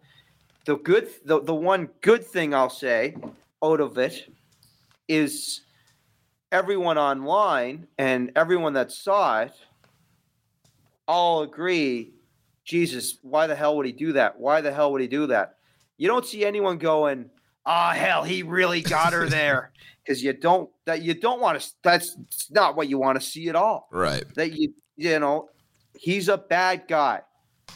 It's what the bad guy does. And I can understand, I come at it with a different perspective, and it's something that's, it's not in my life. So, and apologies to if you're on that, if there's, if that's a part of your life, find a way to get your help, find a way to get out of the situation by hook, crook, or anything. Get yourself out of that situation. But to look at it in a wrestling angle is, it's what the bad guy does. Now, that said, Jeremy, you nailed it. The English commentary, the Japanese commentary, and the fans were all left wondering what the hell is going on. Yeah. And again, if you had a top heel in 2011 before we had English commentary, before we had translations real time, delivering a promo like that and then hitting an Oz cutter on their valet, and we're watching this real time, we would be left trying to figure out what the hell happened. And that might be an example of where Will just cut a big promo in English. And I know there are many English speakers in Japan, and I get to interact with them quite a bit. But there's a lot of people that are not going to understand that. And then to see him just hit the Oz cutter and leave, that's a spot for Greater Khan to pick up the microphone and really nail down the fact in Japanese to say, he did this to the woman he loved. What's he going to do to you in the ring? So that people get an idea in-house of what they're reacting to, as opposed to just seeing it being like, what is that?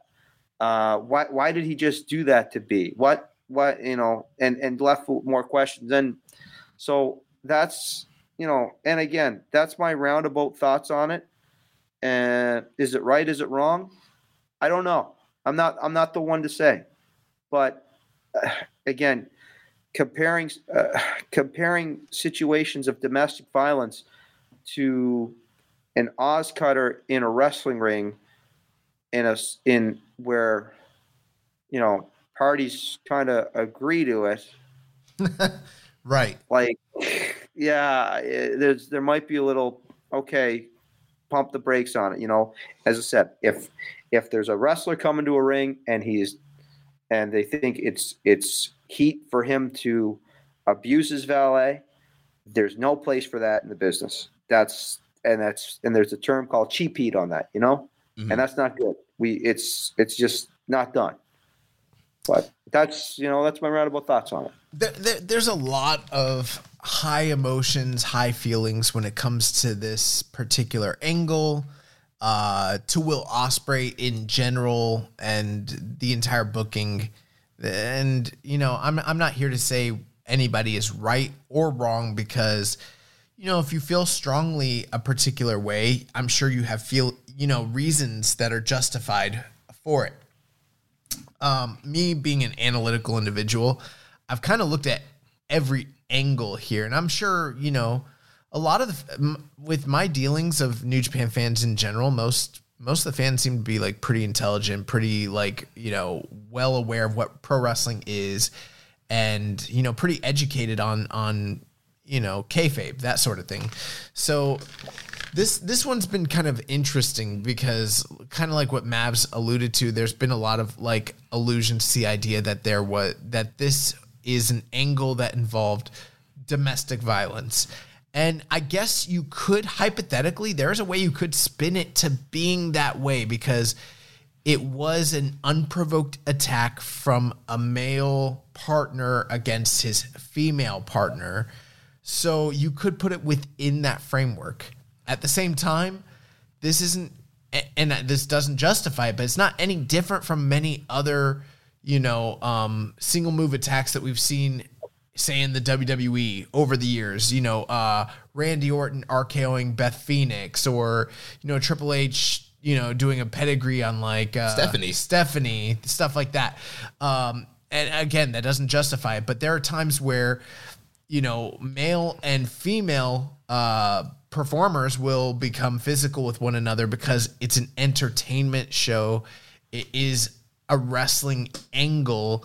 And I don't believe personally that when they did this, it was supposed to be like the way that Maz is kind of explaining it, a domestic violence or a domestic, manipulation sort of situation. It wasn't Rena Mero Sable and Mark Mero and him berating her and manipulating her. It wasn't that sort of situation. It was more like, for better or for worse, the idea here was, I am a madman and I love this title more than this person who I've devoted all these 5 years of my life to. Bam, cutter, Now, I think that this was not performed well. I hadn't even, until we talked to Mavs before the show started, I hadn't even thought of the language barrier aspect of it. He cut the whole, gimmick in fucking English, nobody translated it. And for the live Japanese audience, they didn't know how to respond to it. We kind of know at this point that like most of the times when like an English speaker gives a babyface promo, I'm going to fight for you guys, New Japan. Yeah. People clap, you know, out of respect, but that doesn't mean they know exactly what they're saying. They kind of just get the gist of it. But this is a little different. Like he decided to, you know, go a different route and Oz Cutter his girlfriend. Right.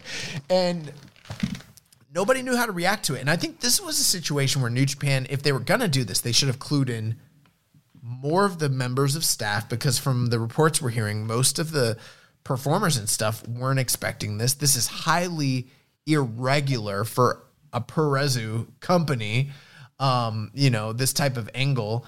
And they should have clued in the color commentators and the people calling the action, because I understand sometimes you want to get an authentic reaction out of them.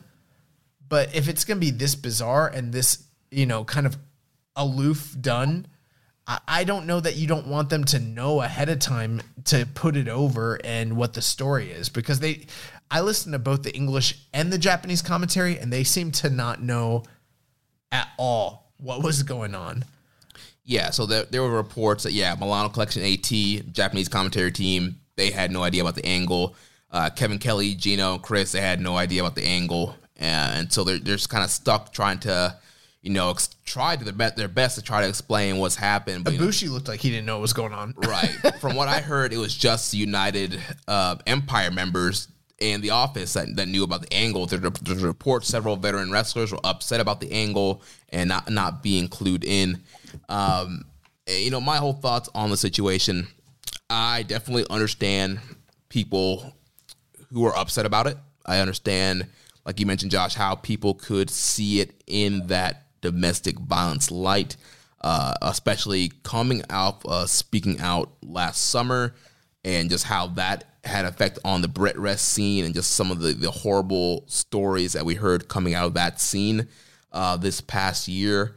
And not to mention the kind of controversy that Will and B kind of have with the Pollyanna situation, the Sadie Gibbs situation, and just the fact that people just don't like Will Ospreay in general. And so I know there's a lot of different factors that are fueling that outrage. Initially, my initial thoughts when I saw what happened was this is a pro wrestler hitting a safely executed move to another pro wrestler who agreed to this angle. Right. You know, we've seen these guys have a match last summer. There is a clamoring for intergender wrestling within the wrestling community. There are people that want to see more men versus women action. Now, like you said, Mavs, like I'm not the one to say whether this was right or wrong, but just kind of from a standpoint of like, all right, these are two wrestlers in a relationship. They agreed to this. He had a safe move. I don't really, to me, I don't see it as a domestic violence thing, but I understand how people can see it because they are in a real relationship and it was an unprovoked attack. I'm sure what's going on too is from what the reports look like, based on the dates, based on the opportunities that are being given, they're increasing the workload and the presence that B. Priestley is going to have in Stardom. That's kind of what it seems like. And so there was a lot of conflicts that were going on between, her time working in New Japan. Unfortunately, I had a joke ready to go. I was going to make a joke before this angle happened about how she's the only female that shows up in full gear, even though she's not wrestling. Little did I know she's going to get hit with a wrestling move. Right. So I kind of had that prepped and ready to go for the show, but then, she took Oz Cutter and then the world blew up. But, I'm sure that from the framework and the mindset of a pro wrestler, and I'm saying this as someone who works with pro wrestlers, here's probably what the deal was. I can't keep working New Japan. So they think to themselves, okay, well, then what do we do next? Well, we got to write you out because, if we're going to write you out, we got to get heat on Will because that's the whole point of you being here. What's the best way? Oh, my God, I can Oz cut you. And she's like, yeah, that would be great. You Oz cut me, explains why I'm gone. Now the heat's on you. And this is good for both of us, you know? And go ahead. And sorry, no, continue. Sorry, Jared. Sorry, Josh. I'm just thinking that's maybe hypothetically what a conversation like that might have gone through the minds of two pro wrestlers who are thinking of the business, and they're like, well, if I'm leaving, we got to get heat on it, because that's how wrestlers think.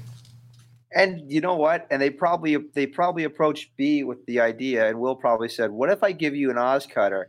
And B thought, take a bump during a New Japan match, in a New Japan ring, in a New Japan angle. Yes, I'm in. Yes. And again, we were joking about it before. Like, if I was dating a girl that was a wrestler, I mean, the two of us, I mean, I'm not trained. I'm nowhere near trained. I know how to fall. That's about it. I'd be saying, all right, we're doing moves after the second date. I'm saying, all right, we're calling spots. So bump, feed, bump. Yeah, exactly.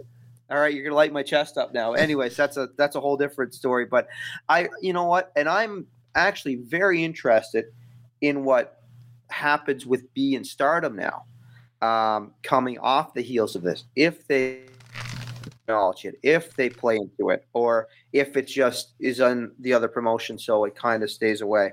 And guys, I'll say again, I have really been enjoying what Stardom has been doing as well. That's been a promotion I've been keeping my eye on very closely. So I think it's the Tam Nakano Julia main event from Budokan was really fun to watch. So if you're on that fence of Stardom, make sure you cheer on the women as well, because it's been a lot of it's great wrestling too, man. So, and it's not just Maki Ito and the Joshi scene either. This is a tough line to kind of cross though, because and I haven't seen too much of this, but it feels like there's an underlying feeling of people saying like how could he hit her with a move, but it's like, but she's a trained wrestler.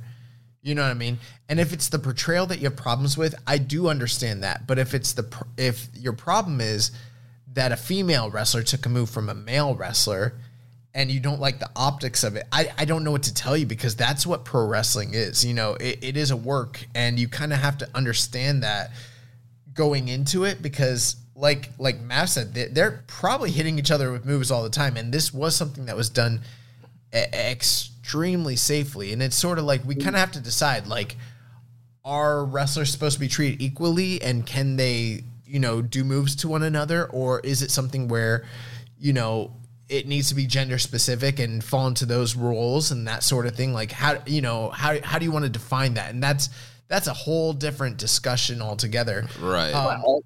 It looked like Omega broke that 11-year-old's back. My biggest one of the things I do think that's concerning though is, this is the second time in recent months that New Japan as a company has done something involving a talent that was, I don't want to say they're the same thing, but they were involving Marty Scurll with Strong. There was a huge outcry for that. And then, recently this thing with B and Will, and this is something you said off the air to me, Jeremy, was that had this been any other couple, there probably wouldn't be this outcry. But because of the heat that's on them, because of what happened with Sadie Gibbs and what happened with Pollyanna, it just kind of amplifies the fire behind it. And I don't know how wise the office would have been, or the booker, whoever it was that okayed this, given the light of all that stuff. And is there anyone in the office that's telling these people like, hey, the fans in the West are not going to be cool with this because of X, Y, and Z, and this is the second time something like this has happened in recent times. So I don't know how, from my perspective, I'm fine with the angle. I'm just not fine with the insensitivity, and I'm not fine with the actual, I don't think it was done effectively. Had it been done effectively, I would have been fine with it. And I guess the last thing I'll say is, I do think that, though, there is a chance post-mortem with how heated this thing has become, that they might still actually be able to salvage it long-term, even though it didn't come off well to the live audience. People are pissed. Mm-hmm. And the whole idea was to get heat. And I know that there's some people saying it might be the wrong heat, but ultimately it does feel like people might literally be against Will now based off of it. And so going into this match with Kota Ibushi, who knows that it doesn't have the intended effect long-term anyways. Right. Yeah, and we had some questions here. Let's kind of run through these. I think we might have covered some of the answers here. I think we've covered a lot of it. We don't have to discuss it all, but if there's something that, we can touch on, sure. Yeah, Dom Homie's question, he asked any thoughts on people comparing the closing angle of New Japan Cup Finals and domestic violence. We kind of just talked about that. He said I want to throw out what they're saying, too. Yeah, go for it. To be honest, I feel like people are just overreacting, and it's kind of an insult to compare it to domestic violence. I had to put an end to a domestic and violence situation involving my cousin, and that shit was not comparable to a wrestling angle. Sorry for rant, but I had to get some shit off my chest. And that really is a great point. Is if domestic violence is a real thing in your life, and you see, people complaining that is an example of domestic, like a pro wrestling angle, as we've talked about, is domestic violence. You're gonna say, you pump the brakes, man. Domestic violence is real, and pro wrestling's a work. Right. Mr. Bang Pop said here, if Ospreay didn't have so much justified controversy around him, would he be the clear leader for Wrestler of the Year right now? And I think possibly. I find the beat angle really distasteful for reasons Karen Sensei and others have talked about at length, but I blame The Office as much as I'd blame Ospreay for potentially pitching it. On the other hand, his match quality is the best in the promotion as right now, and his faction produces more interesting undercard matches with young lions than anyone else around, except Suzuki-gun, it seems like.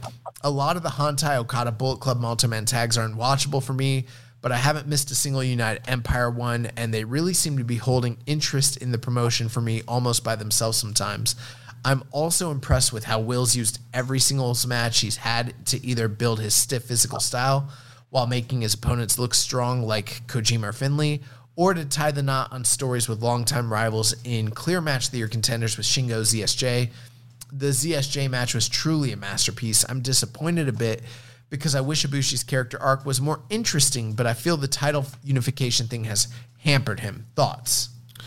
Well, thanks for that question there, Mr. Bang Pop. Will Ospreay could be a guy that is considered a Wrestler of the Year candidate, based off Wrestle Kingdom with Okada, the Zack match, the Shingo match, and the Kojima match. He's been having an incredible year, but I think, the guy he faced in the finals, Shingo Takagi, is another guy you can throw up there with the Cobb match from Wrestle Kingdom, the Tanahashi match, and then Shingo's matches throughout this New Japan Cup with Okada and Goto and Kenta, and just how consistently great he's been. I don't think it's a clear lock for Will right now. I think you got Shingo, guys like Tanahashi. There are still some guys, Ibushi, that can make some cases for being Wrestler of the Year. For some of the complaints about the booking of this tournament, there's no denying that they went with a 1A, 1B situation and gave us the top two guys in the company in the finals, which is pretty awesome. And then as far as Ibushi's character and the title unification, it's been really interesting what they've been doing there. It kind of feels like he needs a foil, man. Yeah. He doesn't have a good foil. That's the problem. Like, they haven't. The one foil he pretty much had was like Naito, and that whole story was hampered by the IC situation and blah, blah, blah. Like, he hasn't just had the true, proper, rival to kind of define his title reign. Right. I mean, they give him Sonata and Despy, and I'm not shitting on them, but I mean, it was Sonata and Despy. Right. I feel like he needs that one guy to kind of push him to the next level. People kind of talk about like Omega was that for Okada, the guy that really pushed him to the next level. And so, or like Tanahashi and Okada. Right. So we'll see. We had a question. You always need a good dance partner, boys. You always need a good dance partner to make it a success. We had a question from Reddit user Grunty Dodds. It says, prior to being overshadowed by the post-match angle, Will no-selling the pumping bomber was a talking point in Twitter. Did this bother you at all, or was it no big deal? We kind of touched on that. I mean, I think the biggest thing for me was, like, he got hit with it, but he was also doing the flip over at the same time. It reminded me of like when a great boxer will roll with the punches. You know, that's not just an idiom saying like it is a thing. You know, you take the impact off of the strike by going in the same direction as the strike to, you know, it still hurts, still take damage, but nowhere near the amount of damage. He was clearly getting hit with it, but rolling over him at the same time. So in kayfabe, that's the way I would explain that away. If anything, it shows the power of the pumping bomber. To knock him head over feet, man. Right, yeah. It kind of reminds me of like my amateur wrestling days, similar kind of, you were mentioned with the boxing, Josh. You know, we do like re-rolls off of throws. Like a guy is giving you a head and arm throw, and you drop your weight. Like you're still getting thrown, but you re-roll through and use that momentum to kind of end up on top and pinning them. So yeah, I still got thrown, but I re-rolled, and now I'm in a better position. Physics. Grunty Dodds asked us, oh, my bad. Sorry. Why did you do that, bro? Asked us, was the B Priestley angle as awkward as I thought, or was it just me? I feel like Ospreay should have said a little more in the ring after that instead of just awkward silence, which I totally agree with that. He also said, number 2, likelihood that Ibushi loses the World Heavyweight Championship on his very first defense. Yeah, I think the awkward silence, definitely felt that, and that played to Mav's point earlier. Like they should have had Okan grab the mic, kind of explain things to the Japanese crowd to maybe, you know, get you know, explain to them and get their feelings on it. I think that would have helped out a lot. Get at least some bit of reaction, even though they're not allowed to yell. And again, you know, the New Japan crowd domestically is 40% women. So you really are playing that out in front of a crowd that is going to be wondering a lot why, well, has a vested interest even more than a North American crowd as to why that action just took place. So I think, yeah, it really was something that just kind of it seems like a missed opportunity. Yeah, it fell flat. It fell flat in the ring, but it took on legs of its own on a very the wrong way they wanted to go. Right. Well, we'll see how they go with it long term. I mean, maybe this is something that's damaging. That remains to be seen. It could also be something that is salvageable and potentially, you know, bettering for, you know, his character long term. But right now, it feels completely up in the air, honestly. But in that moment, it definitely sucked. Yeah. And then for his second question, you know, personally, I don't think Ibushi is going to lose the title. I'm not saying it can't happen. But I just feel like what they've been building with him and Okada and those big stadium shows coming up, I think we're getting Ibushi Okada at one of those Wrestle Grand Slam shows for the World Heavyweight title. It's a possibility, but you know, we talked the other week, what could this company possibly do going into Yokohama, going into the Dome, and I'm excited to see what they give us because, you know, the truth is the company's not the hottest they've ever been right now, and so they really need to kind of wow us with these cards. Maybe they do decide to do something really creative with Ibushi, but I've got a feeling that if you switch the title to Ospreay, it opens up a plethora of opportunities and options that could draw super well in both of those environments, where I'm not completely convinced you can do that with Ibushi. He's danced with most of these dance partners over the past couple years. I mean, you could try on short notice to build that, you know, that Okada feud, but beyond that, I'm not sure what else there is you could do in a Dome other than bring in Kenny Omega. I don't know. Well, yeah, that's the old. There's always money in the chase, and when you have that that guy that you want to see lose as your top draw, yeah, you are going to have people put down their money to see Will get beaten. That's a good point. That's a very good point. The other thing too to think about with Will Ospreay is, like, he's the leader of this new group. They're really trying to push the group. He had one really big match against Okada, and he lost on a big stage. This next match is going to be the next really big match on a big stage. And if he loses again, I'm not saying that the group's done or anything like that. No hyperbole here, but it's a huge setback for him as the leader, and I don't know what that means for the future of the United Empire going forward. Right.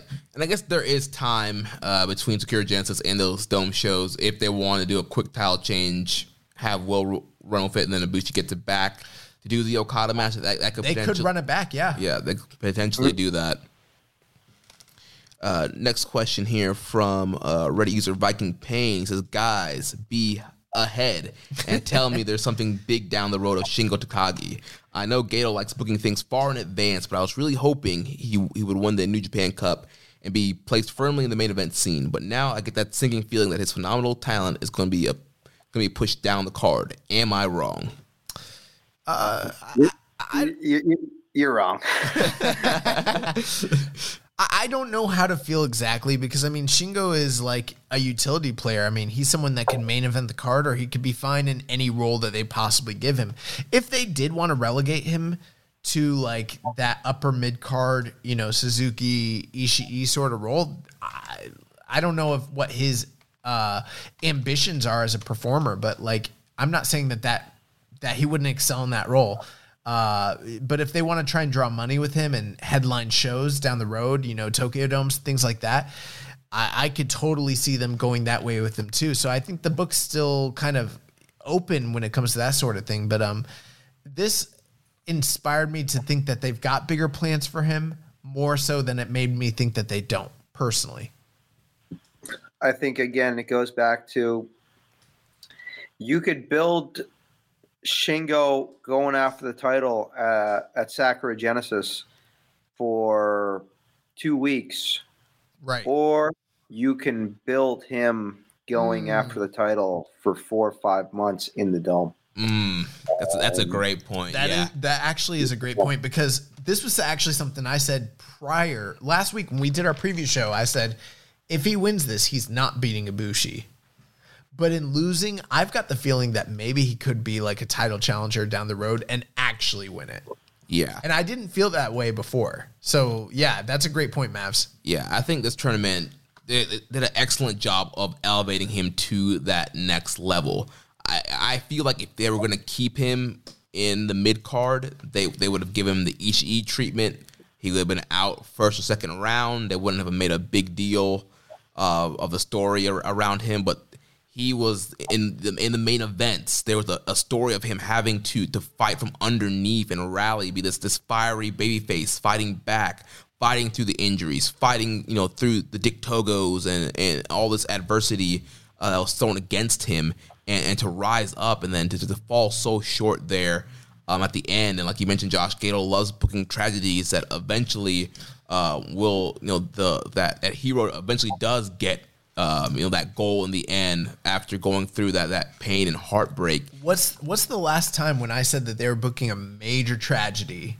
It was Okada beating Naito in the Dome, and I said they're gonna pay this off down the road, and boy did they ever. Yeah, they're gonna pay this off. I really feel like this is a setup for a comeback, big time. And you know what? And just to go back a couple questions ago with B. Priestley, there could be a payoff in that as well. We don't. Again, Gato could be. He is playing the 4D chess, as they like to say. Yeah, because he could be. There's going to be payoffs. Yeah, and she left the ring being escorted out by Kota Ibushi and some of the baby faces. There is some speculation that what if this is all a quote swerve. Yeah. She ends up coming out with Ibushi down the road and turns on him, and it was all a big ruse, which I'm not a fan of that, to be honest with you. I think that's a little too Western for my taste, but it is we've seen it several times in the past. Gato likes ECW. He likes CWA. He likes that Memphis shit. This is right in his wheelhouse. I mean, I don't know. If it comes out of a box, it gets over. Is that what you're saying? Boxo gimmicks. You know what? I mean, let's just look at it. Ospreay's, ref bump, down goes Red Shoes, and Ospreay's in a spot where he's able to take advantage, and B. Priestley comes out and hits her finish on Will. And all of a sudden, I mean, to the crowd. I mean, not through Oh. I mean, she jumps over the barricade and fucks him up. Yeah, jumps over the barricade. Miss Elizabeth style at Mania 7, and instead of the beatdown on Sherry, Will gets the beatdown on that Hits one. him with the Queen suplex. One thing I didn't touch on that I loved was that moment when Will hit that 450 onto the table on the outside, and then he's like, throw me in. Yeah. And she had to throw him in. It was great. Yeah, that was awesome. Rambone_SlamPig asked us, what is next for Shingo? Is he destined for a Goto Ishii role as an upper mid-card gatekeeper and star maker, or is it too soon to determine that? And I think we kind of answered that.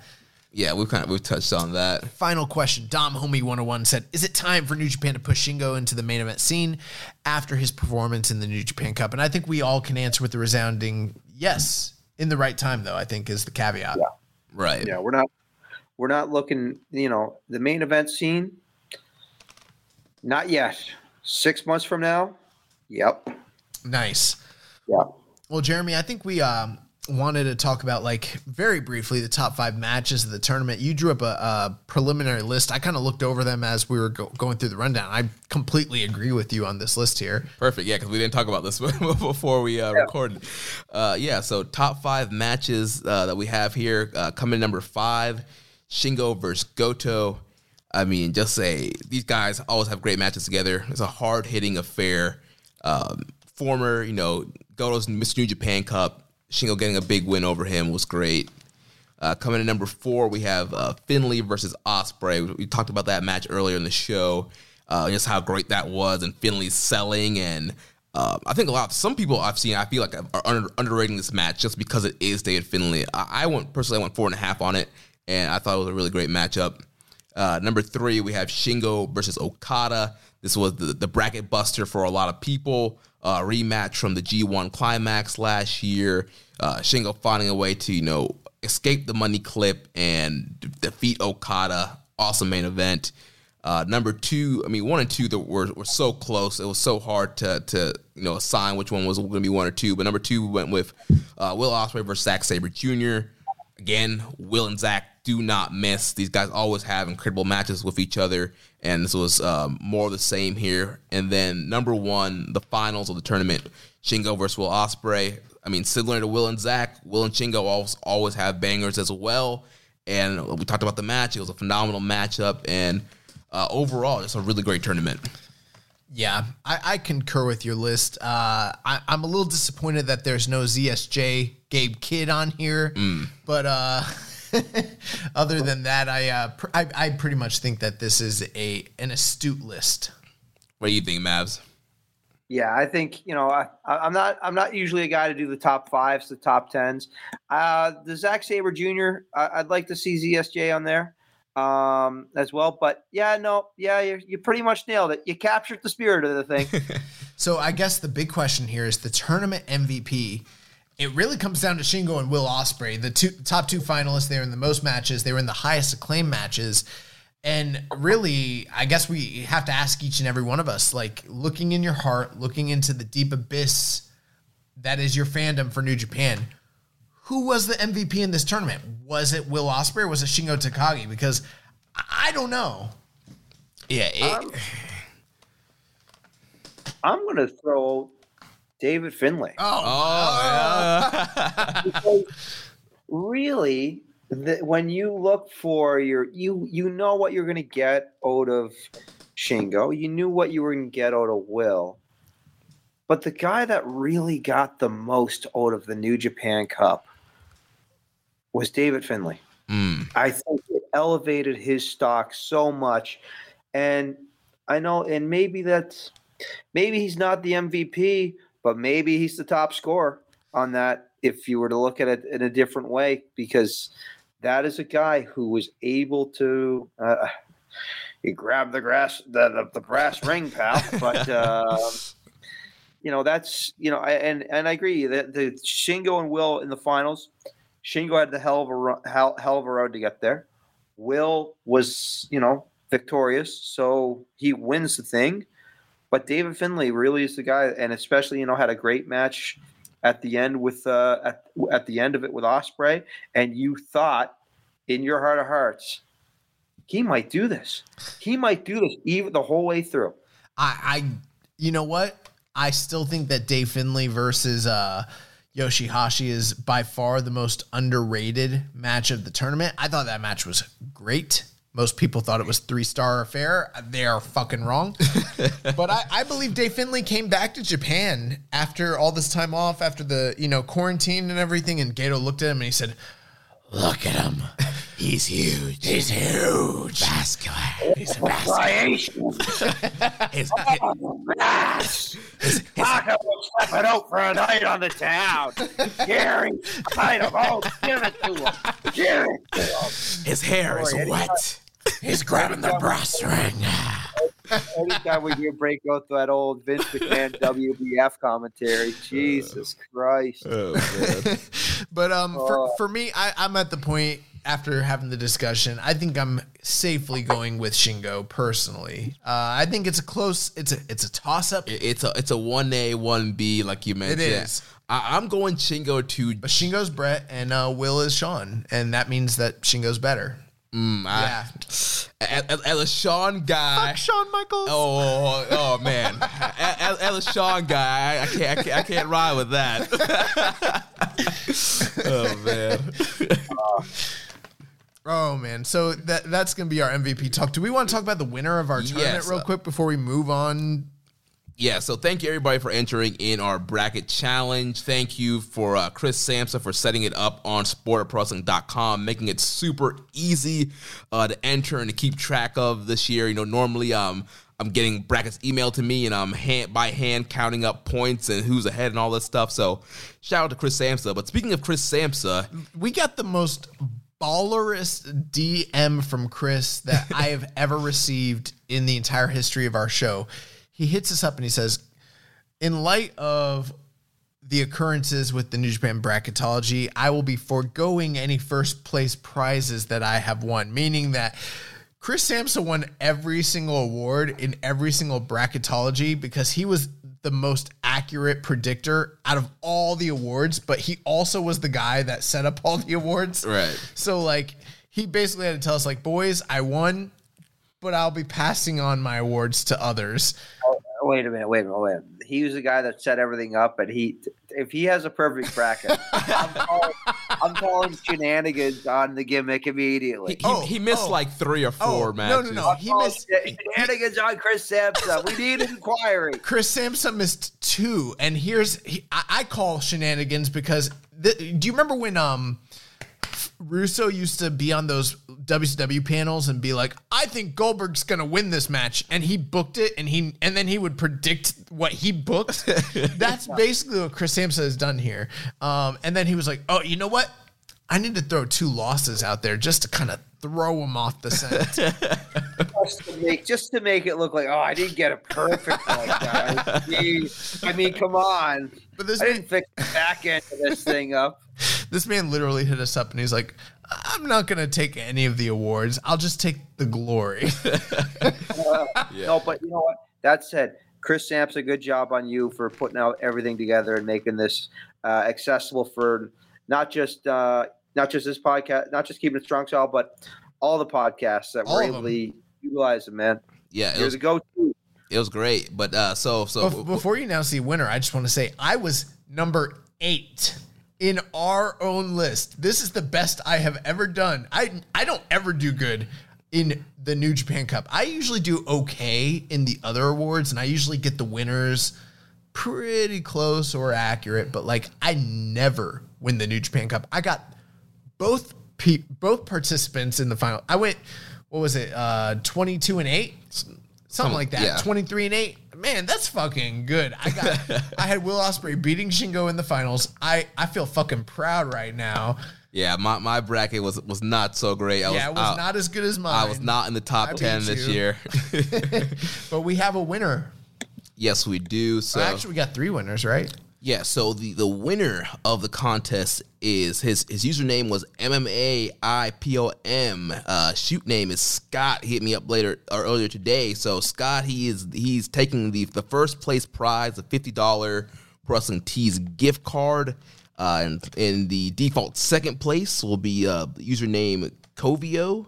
and default third place, Kyle Johnson. So I'll be hitting you guys up to get your information, to get your prizes out to you this week. Thank you guys so much for entering the contest, and be on the lookout for more contests in the future. But what about Josh? What about the young boy? Josh, you get to... I get to pay and contribute to half of the cost of these prizes. You get to continue hosting this show. So real quick, we got to talk about Sakura Genesis. The card was announced. There was a press conference the following day after the finals of New Japan Cup, and they announced the card here. So the big main event is going to be for the double, or actually it's going to be for the world title. The world IWGP World Heavyweight title, Kota Ibushi versus Will Ospreay. Going to have the IWGP Junior Tag titles on the line. El Desperado and Yoshinobu Kanemaru defending against Roppongi 3K, Sho and Yo. We will have Tanahashi and Kojima against Jay White and Bad Luck Fale. We'll have LIJ, Naito, Sonata, and Shingo taking on the United Empire, the Great Okan, Jeff Cobb, and a mystery partner. We had a lot of questions on this one. Question from the amazing MC. Who do you think the new member of the United Empire will be? Question from Muzza. Who do you guys think is the fourth member of the United Empire? His top two picks are Chris Jericho or Brody King, but also see the possibilities of Toa Hanare, Carl Frederick, Shota Umino, and Ren Narita. And Rambo saying, Plague asks, is Toa Hanare the mystery member of United Empire? If not, what the hell does he need to do to get involved in the program? And then BJ Baker, if the Empire's new member is Hanare, do you think it'll be the new coat of paint he needs? Personally, I think the Empire needs a junior. So who are you guys thinking is going to be the mystery man here? Well, Toa Hanare, he got on the plane and went back to New Zealand, right? Inoki.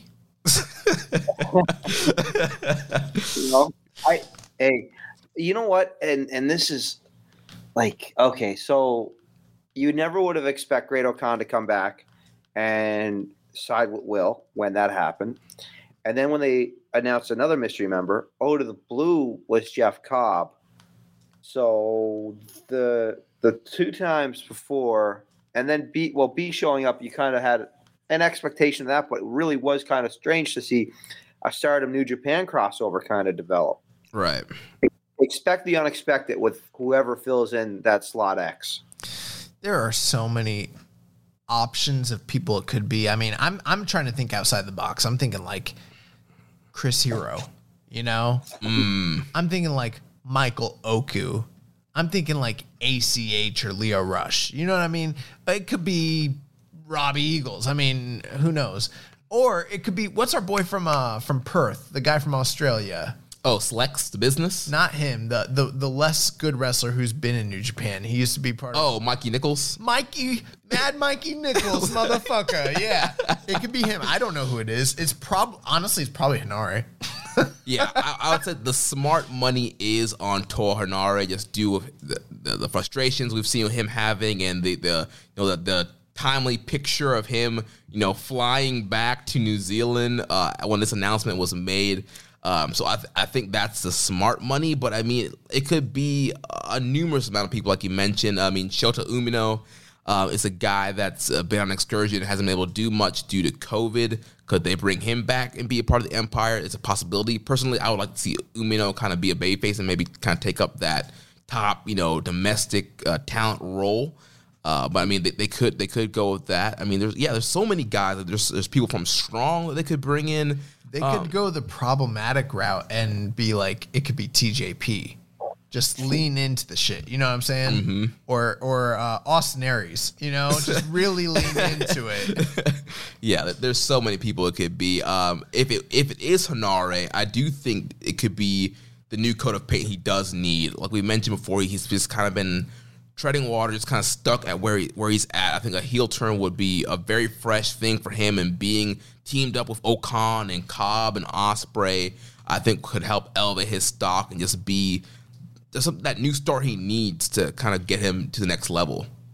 Yeah, and it makes him, as you say, new coat of paint makes him a bruiser and give him that mean streak that he needs right now. That would be the thing. But again, I'll stand by it. Expect the unexpected with the Empire, because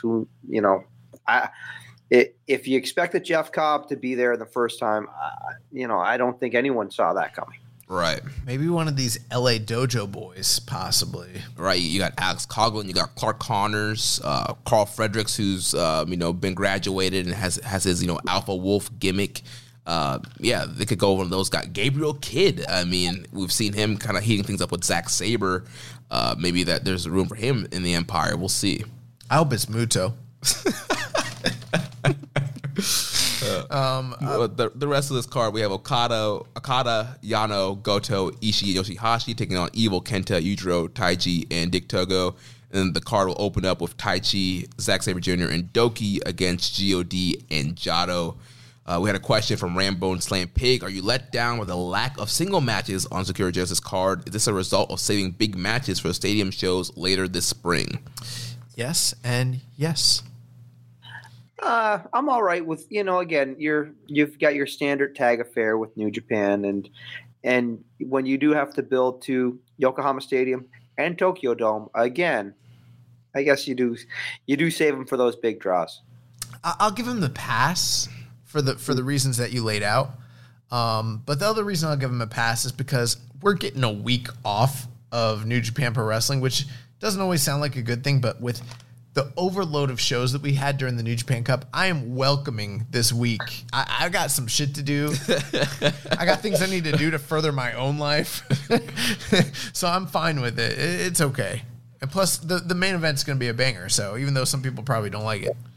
Yeah, I mean, of course, would I have loved to see more singles matches on this card, definitely. But like Maz mentioned, we got the stadium show, we got the dome. There's also Wrestling Dontaku before the stadium shows in the dome. There's a lot of big shows coming up that you gotta save matches for.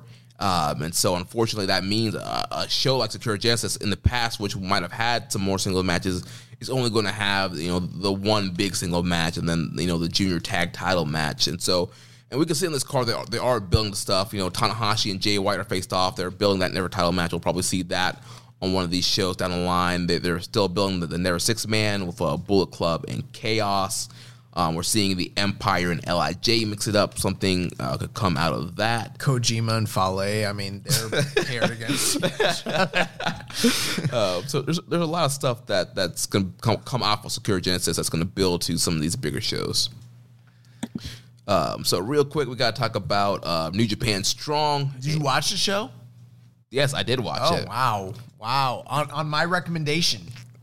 I mean, I was planning on watching. I had time to watch it. It was a good show, actually. Yeah, we had Jeff Cobb defeating Alex Coughlin in the opener.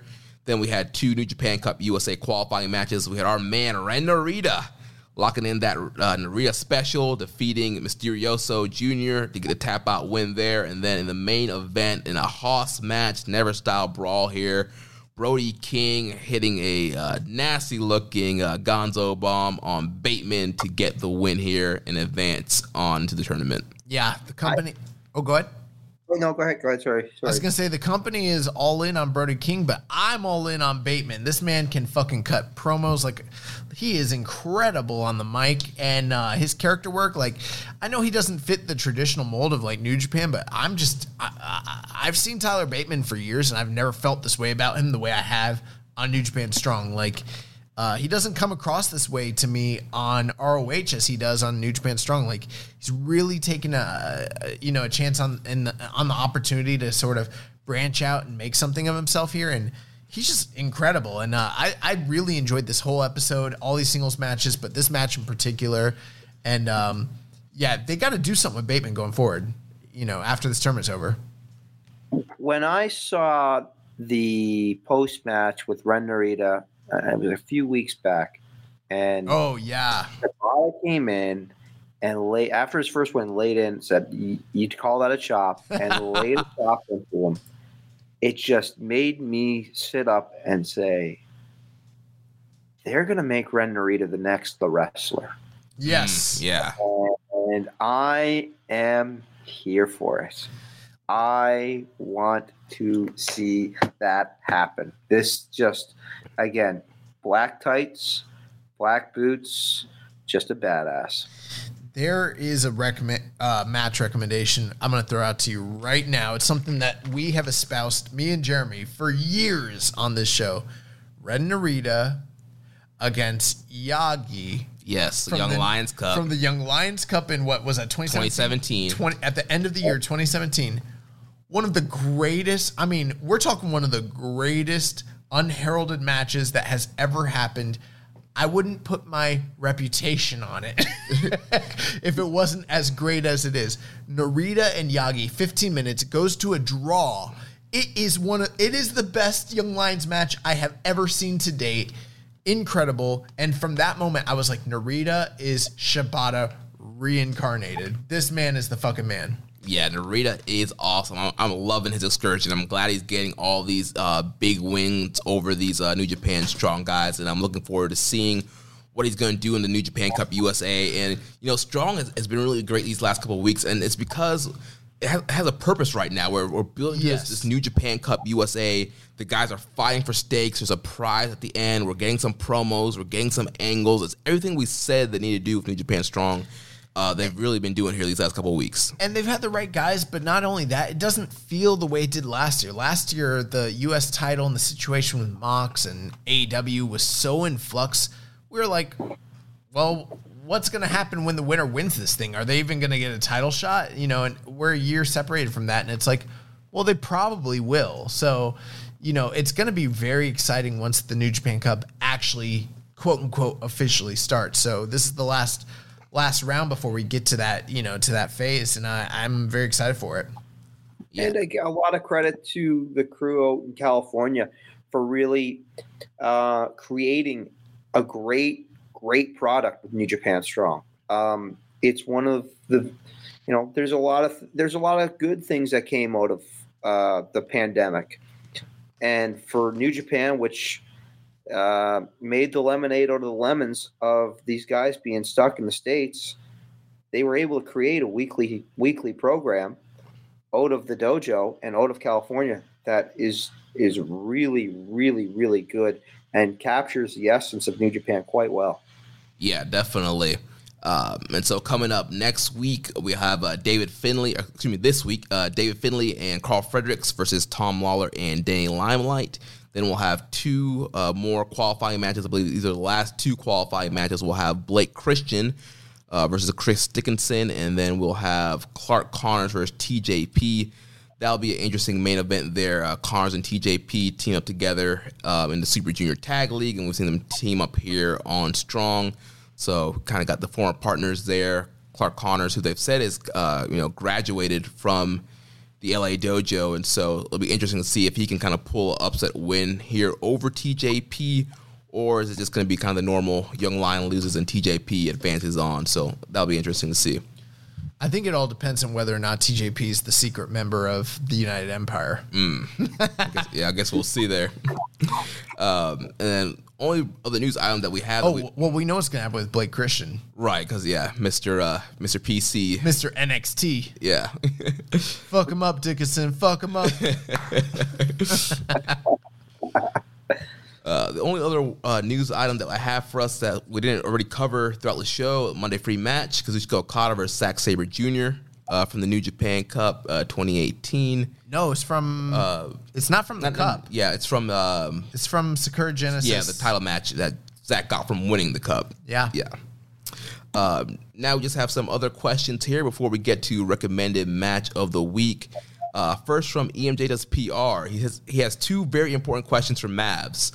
His first question is KOD or GOD? So, do you now KOD? Did anyone smarten you up as to what KOD is? No, nobody's smarting us up. Okay, so KOD is a pizza place up here called King of Donair.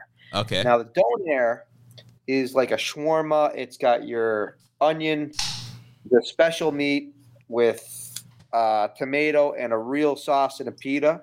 And people go absolutely ape shit for them around here. King of Donair is a staple on the East Coast, and Donair sauce on pizza is a very, very it's kind of the cultural dish for us up here in Nova Scotia, along with Donair sauce goes on everything. So that's King of Donair, KOD over GOD. GOD, no one's realer than Gorilla.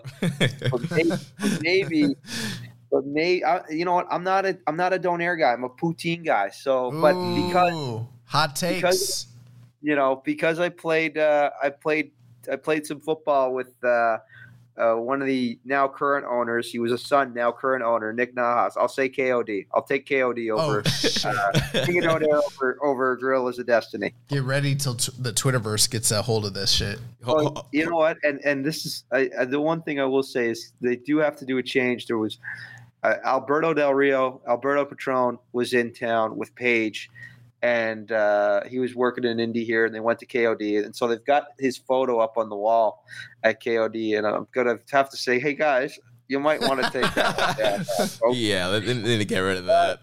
that one's kind of got to go. It's him and Paige enjoying a Donair, and it's like there's a lot of water under that bridge right now, boy. You might want to change that. Next question for you from MJ Does PR. He said the Tokyo Dome or the Liquor Dome?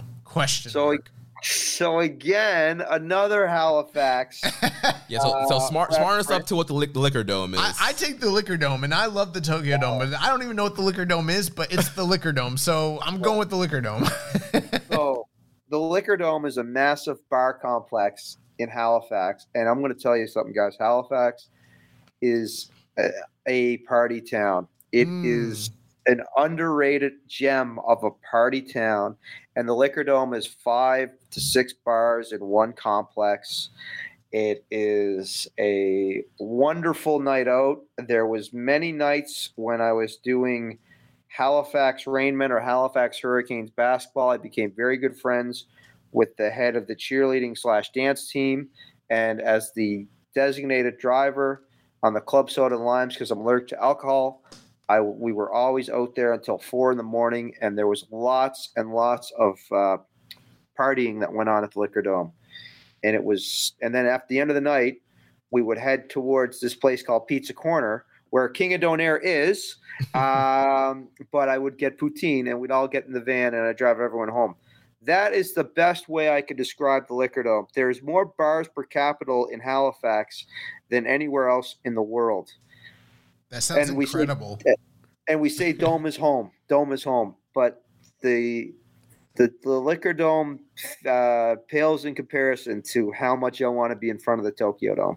And it's really I've not touched the Tokyo Dome yet. And it's kind of like a Stanley Cup thing where you don't touch it unless you want. I've had my photos taken on it. The last night I was in Japan, I was coming back off the subway and I was walking towards the Tokyo Dome Hotel, and it was just me in the dome. I had it as the background of my photo for a while, and I was looking in the doors, just looking in, just imagining and dreaming and thinking what it will be like to go in there. So that is what's been driving my my psychosis and my ambition through all this COVID of just thinking it's still that light at the end of the tunnel of getting back to Tokyo Dome. So I love the Liquor Dome, but Tokyo Dome beats it. And guys, if you ever come up here to Halifax, the Liquor Dome is we're ready for you. Well, we're ready for you. I want to do both, but you've sold me. I'd rather have a strong 0 in front of the Tokyo Dome than be at the Liquor Dome. So it's settled. Yeah, I definitely want to do both. I would love to have a visit in Canada. I don't say why do we have to do either or. Let's do both. Jeremy, you got to be there because I go too hard. I'm going to need you to be there at the Liquor Dome to rein me in. Well, Mavs is going to be the DD. Again, I'm on Team Club Soda Lime. I'm missing the end of the We are getting everyone into the back of the. Well, I'm probably one of the only guys in the world that looked and said, all right, I gotta grow up. I gotta lose the minivan, because we had nights where we piled 14 to 15 people in the back of this thing to get everyone home at the end of the night from the Dome or the Toothy Moose or the Palace. Like, no, not the Palace, but just downtown Halifax. And there would be again. It sounds like Ybor. Yeah. the crazy thing, of course, like the middle of a blizzard, and I'll turn a corner, and out of the blue, I'll see my roommate Will was standing on the corner, just begging and looking for a cab. So I get to roll down the window and fire open the side door, and he hops in, and we get him out of a blizzard at 4 a.m. That's wow. Some of the true Halifax stories of what goes on. So boys, go as hard as you want. We're all getting home at 5 a.m. That's awesome. Next question here from good friend of the show, Zach Porter. Congratulations on your marriage, Zach. Yeah, shout out to Zach. Is getting married a couple of weekends ago. He has some non-New Japan questions for you, Mavs. He says, which four does Mavs have making it to the playoffs, and which teams is coming out of the Scotia North Division this season? After seeing your tweet about Bill being the one to instigate a line brawl, who would you liken to him in the NHL? Manager comes to mind for me.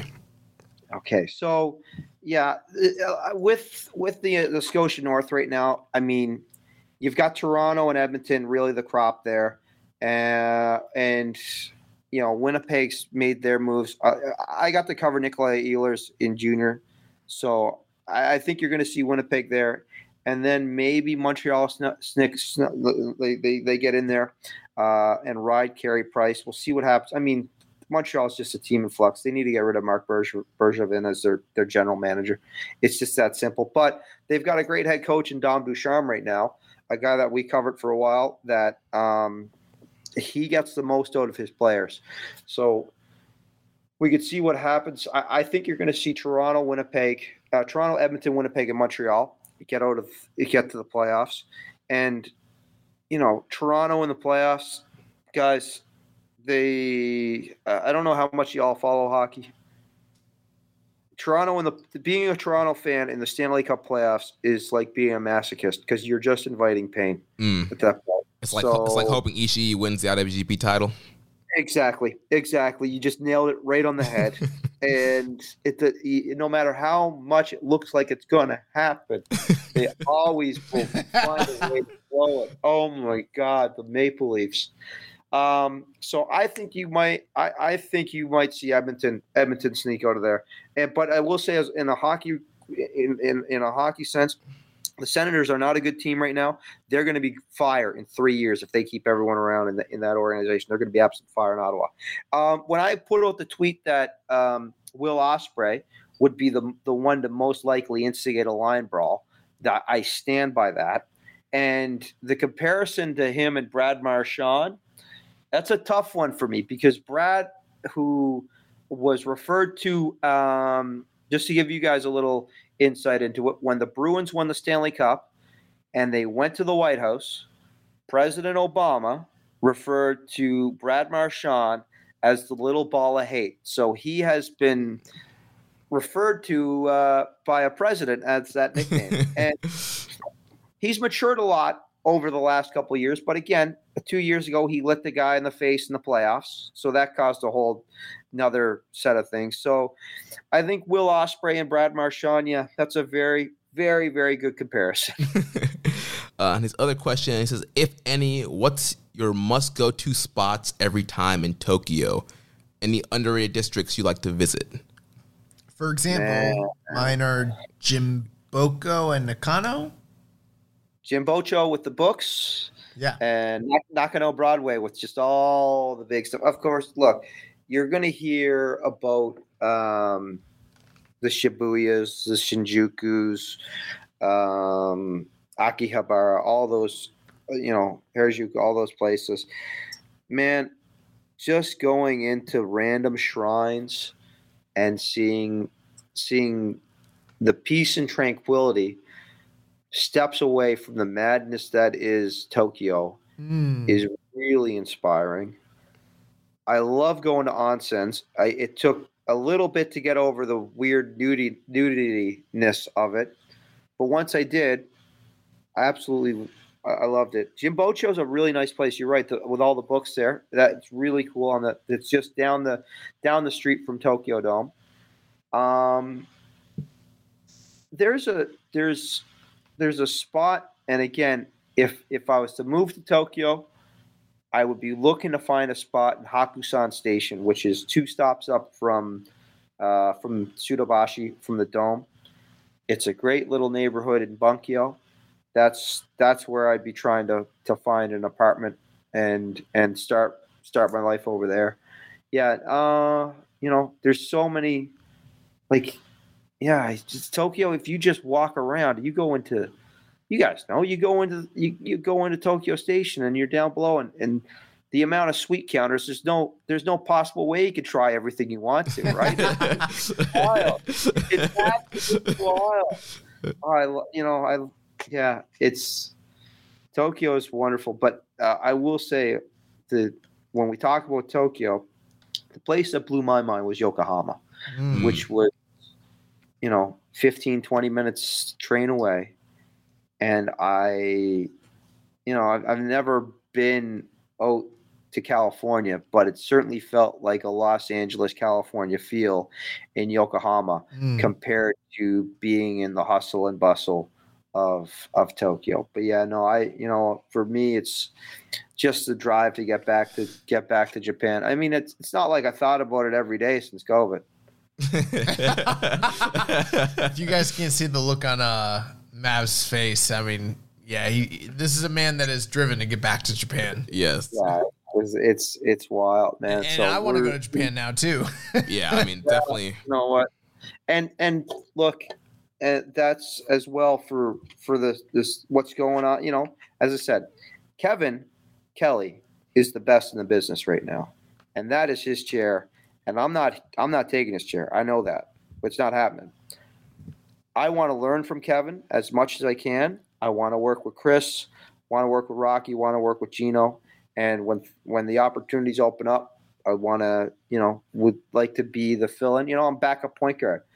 But that said, I look at Stardom and I just see an opportunity there. Yes, yeah. Really hope that something can happen in the future with Stardom with Stardom Joshi Wrestling. I've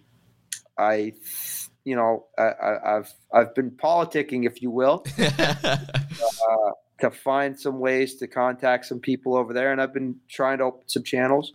But yeah, Stardom is where for myself, and I know and it's not a disrespect to New Japan, because there could be things opening up when this whole COVID thing happens, but to get an opportunity with Stardom as well would definitely be something that I'm really hoping can come to fruition as well. So again, just talking it out in the universe.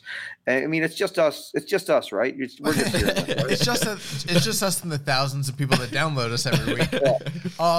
If that were to hypothetically ever happen, we've got just the guy for you to talk to. Okay.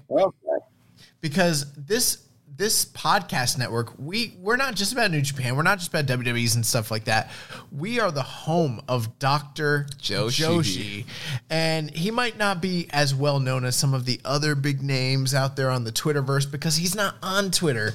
But James Boyd is the guy that you need to, if you end up working there and you need the inside scoop on storylines, everything, angles, feuds, rivalries. We've got the guy to set you up with, and he'll get it all set up for you. Yeah, I'm down to learn and I'm learning as much as I can as I go along with Stardom as well. And it's, but yeah, any help as well as, hey, we're boys. The end of the day, we're talking wrestling, guys. This is the best. I say this before I interview. Like, if I see a kid is nervous before I'm about to interview him in hockey, I'll always try to pop him with, okay, so just remember, we're not talking about the effect the Chinese economy has on Asian trade markets due to the pandemic. We're going to talk about hockey right now, so let's just have some fun. And usually at that point, I get a smile out of the kid. Well, the funny thing is, James Boyd, host of One Nation Radio, he doesn't even like being called Dr. Joshi. This is the name that I've affectionately given to him for years now. But we've got about 20 minutes left. We got a couple more questions here to go through, so let's try to run through them as quickly as possible. Viking Payne asked us, La Sombra back in NJPW, yay or nay? And I'm going to go with a nay. Oh. Really? Not a nay because I want it to be a nay, but I'm going to say nay based off of the current situation that we're in with COVID and with money and everything like that. I think he's showing up in AEW personally. Yeah, he did copyright La Sombra for U.S. use, so AEW appearance could be imminent. Yeah, it would. I mean, again, in the 6 months now, probably not.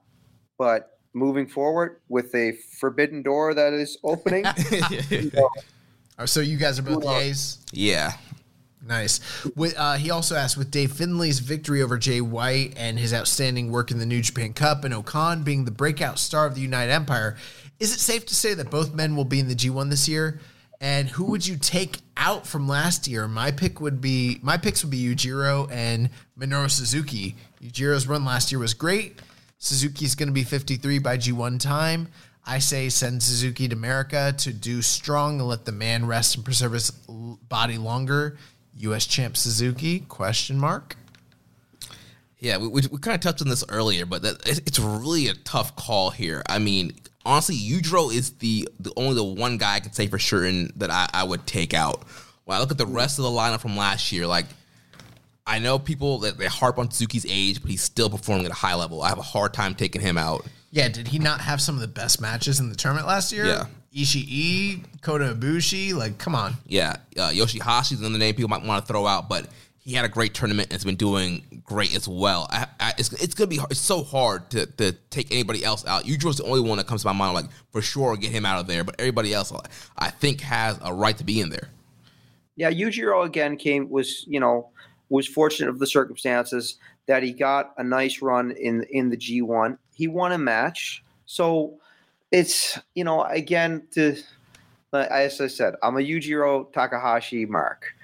But we are right. The caliber wrestler in the G1, when things open up and when we have opportunities to bring a few more guys into the country, you're going to see it kind of become a logjam.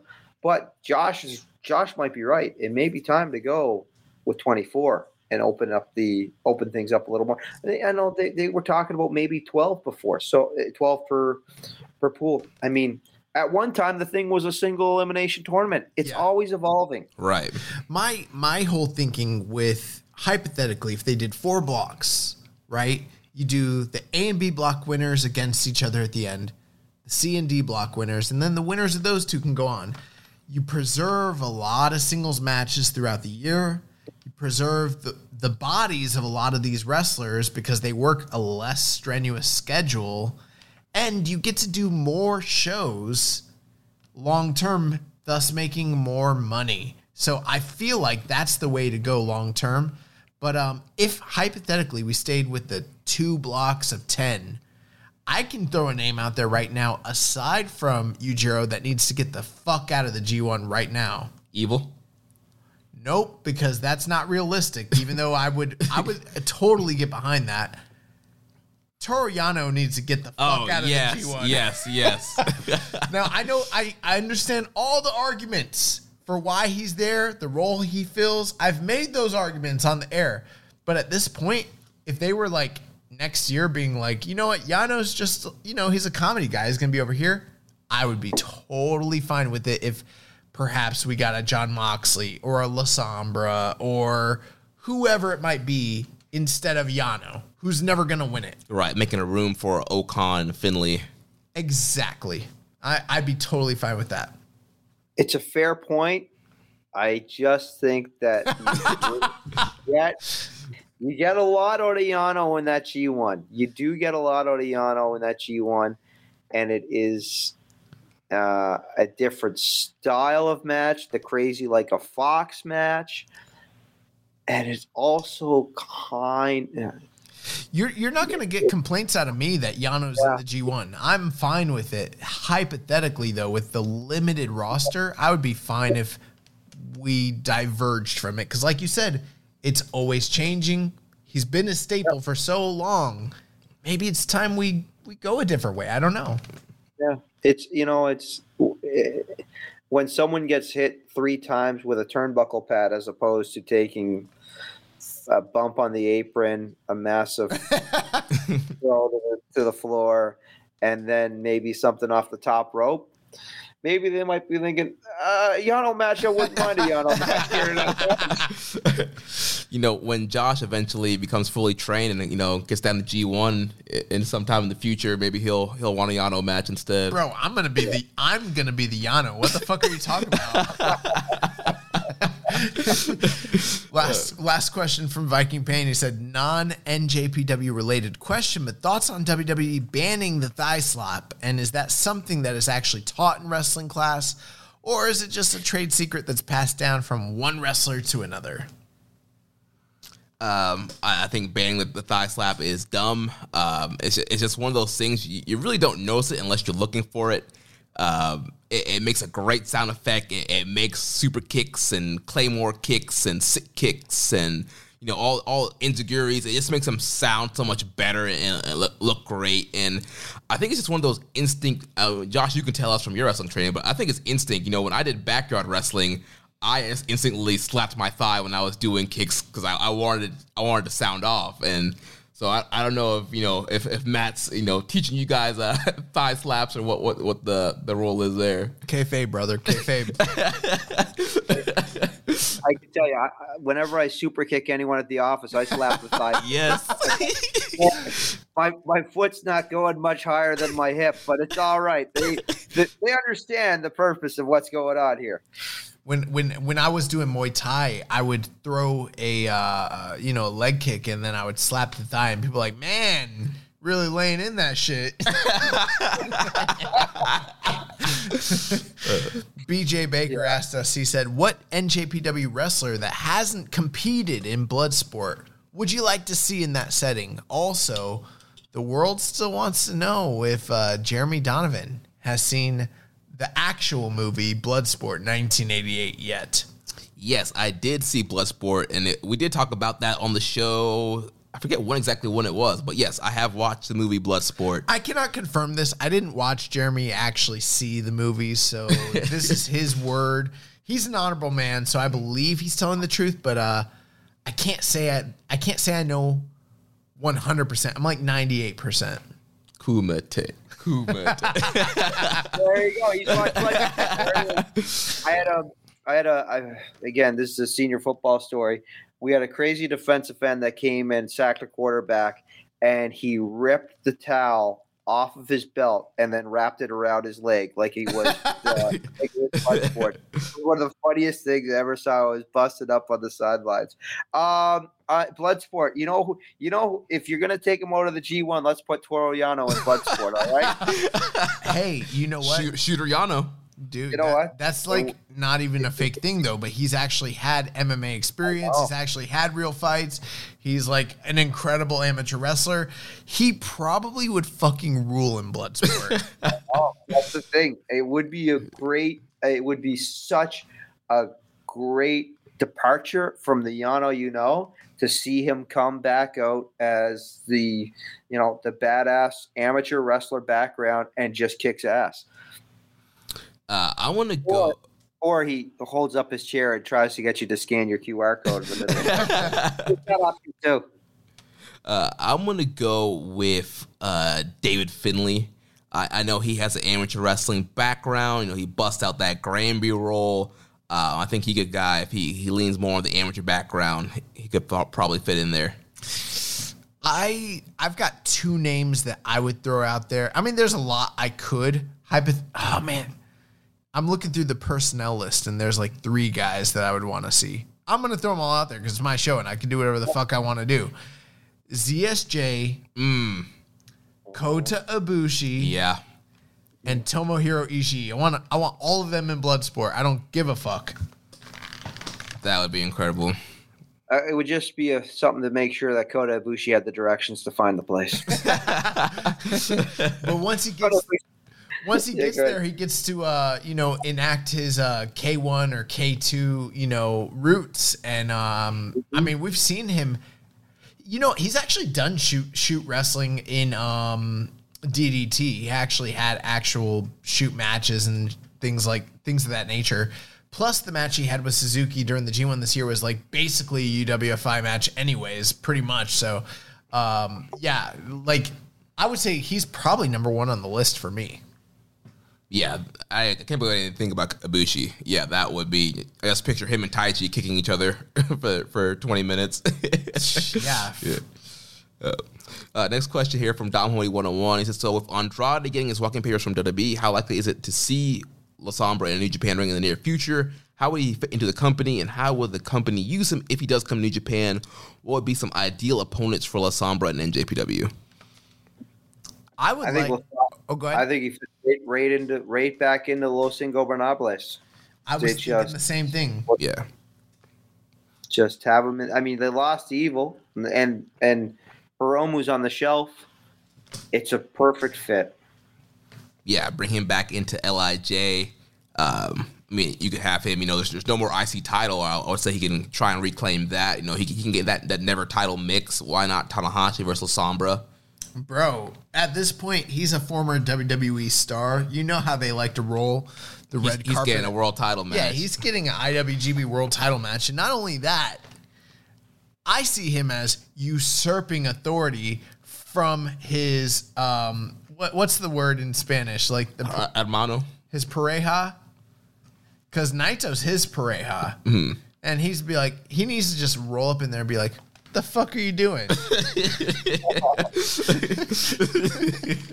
This is my group. This is not your group. And he needs to just kick Naito out of that shit and just take it over. And then, you think everyone's going to join Naito, but then, we've seen through the years how many times Naito's been jumped and everybody in LIJ did not come to help him. There's no true allegiance in this group. This man, La Sombra's going to come back. Sonata's going to back him. Shingo's going to back him. Naito's high school friend. Bushi's going to back him. And then Hiromu's going to come out with his, arm in a sling, and he's going to back La Sombra, and, Naito's going to be a man on his own. That's going to be his new, storyline. He can finally go back to being a Stardust Genius. Yeah, or whatever. Whatever he wants to do. But yeah, I mean, there's a list of ideal opponents for him. I know he's going to be in LJ, but him versus Shingo would be great. Okada, Tanahashi, Jay White, Ospreay, Ibushi. Ishii. For me, Ishii versus whoever XYZ wrestlers, that's always the dream match for me. Yeah. Yeah. And then his last question, he says he's got one fight question for the young boy this week. Thoughts on the rumors of Mike Tyson turning down a $25 million offer to fight Evander Holyfield? Oh, wow. Yeah, that's actually news to me. I had heard through the rumor mill that they were lining up a charity / exhibition fight between Mike Tyson and Evander Holyfield. But if Mike Tyson was turning it down, I don't know. That's kind of surprising to me. But guys, I mean, I don't know. Evander Holyfield's one of my top 2 or 3 favorite fighters of all time. And I'm telling you right now, I don't care. I don't know if you guys gone and seen the social media stuff with Evander. 6 months ago, Evander probably wouldn't have been able to take Mike, but he's gotten himself into phenomenal shape. And if I was if I was Mike, I wouldn't fight Evander either because he is the real fucking deal. And he would beat Mike Tyson's ass right now. That Mike Tyson that fought Roy Jones, Evander Holyfield would piece him up. Then they could pay him $25 million, they could pay him $50 million, $100 million. It doesn't matter. He's gonna get beat up again for the 3rd time in a row. There's a reason he bit this man's ear in the second fight because it's a terrible style fight for Mike Tyson, and it always will be. Who's Nate Robinson going to fight on the undercard? I don't know. Man. Probably nobody. No, Nate learned his lesson. Yeah, I don't know. That Tyson to turn down $25 million to fight Holyfield. As you said, Holyfield ate his lunch back in 97, I don't see Mike Tyson at 55 being able to compete with Holyfield again. Smart turn down. 3 hours ago, TMZ posted, Mike Tyson says fight with Evander Holyfield is officially on for May 29th. So maybe it's happening. Oh. Never mind. Wow. Maybe you got a bigger deal, maybe. Maybe. Here's the thing. It's going to be an exhibition. So, you know, I don't know if you guys saw that, like, Roy Jones fight. It was, like, great and it was inspiring, but, like, it kind of seemed like it was a gentleman's agreement, basically. It'll work. So, the highlight was Nate Robinson and Snoop Dogg. Yeah, so yesterday they said the deal fell apart. A couple hours ago, SB Nation and TMZ are saying that it is official, so we'll see. We'll see. Nice. Well, Evander Holyfield's going to beat his ass. Last thing to close here with recommended match of the week. So last week, Josh recommended to us to watch Koji Kanemoto versus Marufuji. This match was just absolutely incredible. I don't know why more people are not talk about this match. Told you. High pace, hard hitting. These guys are striking the crap out of each other. Brutal leg kicks, big strikes, big slaps. Kanemoto is killing Marufuji with leg kicks throughout the match. Great spots like Marufuji hitting a brainbuster on the apron. Great strike exchanges. Marufuji, great submissions. You got the Trio Woe spot. Kanemoto gets Marufuji in the Trio Woe, and they're just slapping each other back and forth in the Trio Woe. Kanemoto hitting a super belly to belly, a super cradle driver off the top, dropping Marufuji right on his head. Was incredible. And then, how hot was Corkin Hall? Oh, Corkin was so hot. They were firmly behind Kanemoto. You had a few people that were trying to cheer Marufuji, but they were getting drowned out by the Kanemoto fans. And Kanemoto eventually fell to Marufuji, fell that Marufuji driver, and Marufuji won the IWGP title on that night. Yeah, I love this match. I might like it better than any of the Kenta Marufuji matches, and that is super high praise. Kanemoto's a badass, man. He's like the junior Kojima. Yeah. Well, Maz, we are going to throw it to you to pick the recommended match of the week for this week. Recommended match of the week, and we were just speaking about them. Let's go on May 31st, 2013 from Arena Mexico. Nakamura versus La Sombra, where La Sombra takes the IC title. Oh, I love that match. That's awesome. I haven't seen that one. The 2 out of 3 falls match? I watched the match because in our Nakamura series that we did during the pandemic, when stuff was shut down, we talked about the match where, like, Xena Road match, I think it was, where Nakamura got the belt back. So I haven't seen this one. So I've watched this match. It's great.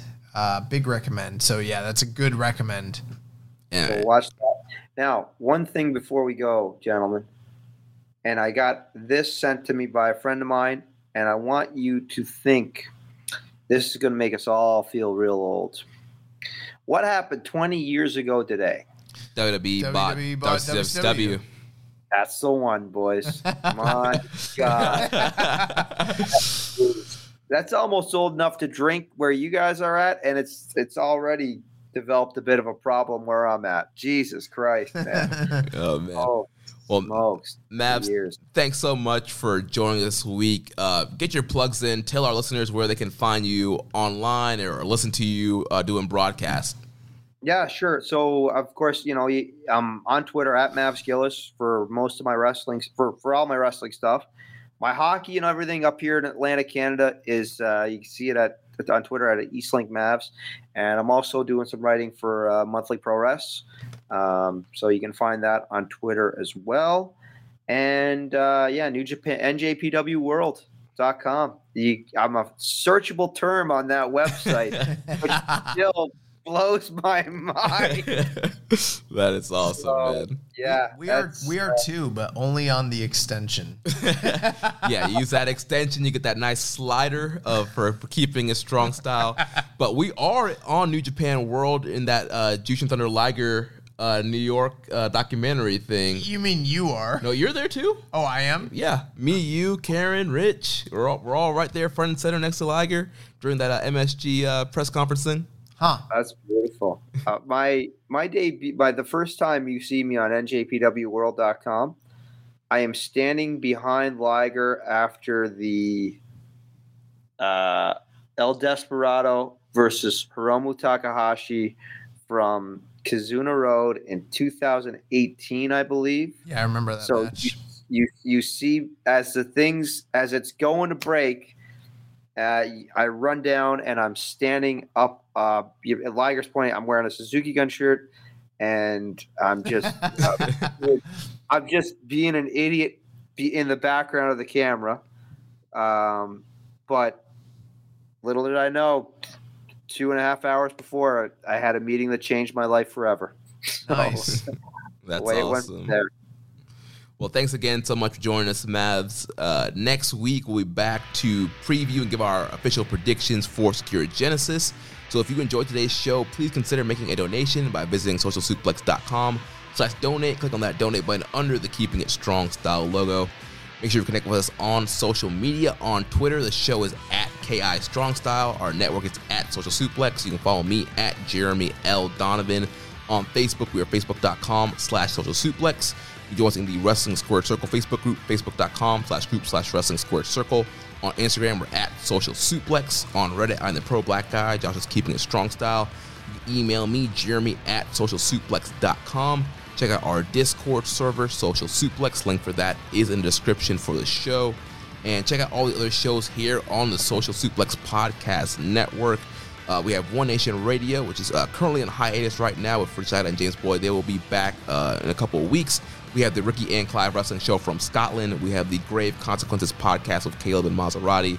8-Bit Suplex with Josh number 2 and Sandy. All Things Elite with Floyd and Austin. And the Great Match Generator with Danny. Don't forget to subscribe and leave a rating and review. And we will catch you next week on Keeping It Strong Style, the ace of podcasts. Samsa winning his predictions was an inside job. Thank you for listening to Keeping It Strong Style. We'll see you next time. Get ahead of the postage rate increases this year with Stamps.com. It's like your own personal post office. Sign up with promo code PROGRAM for a 4-week trial, plus free postage and a free digital scale. No long-term commitments or contracts. That's Stamps.com, code PROGRAM.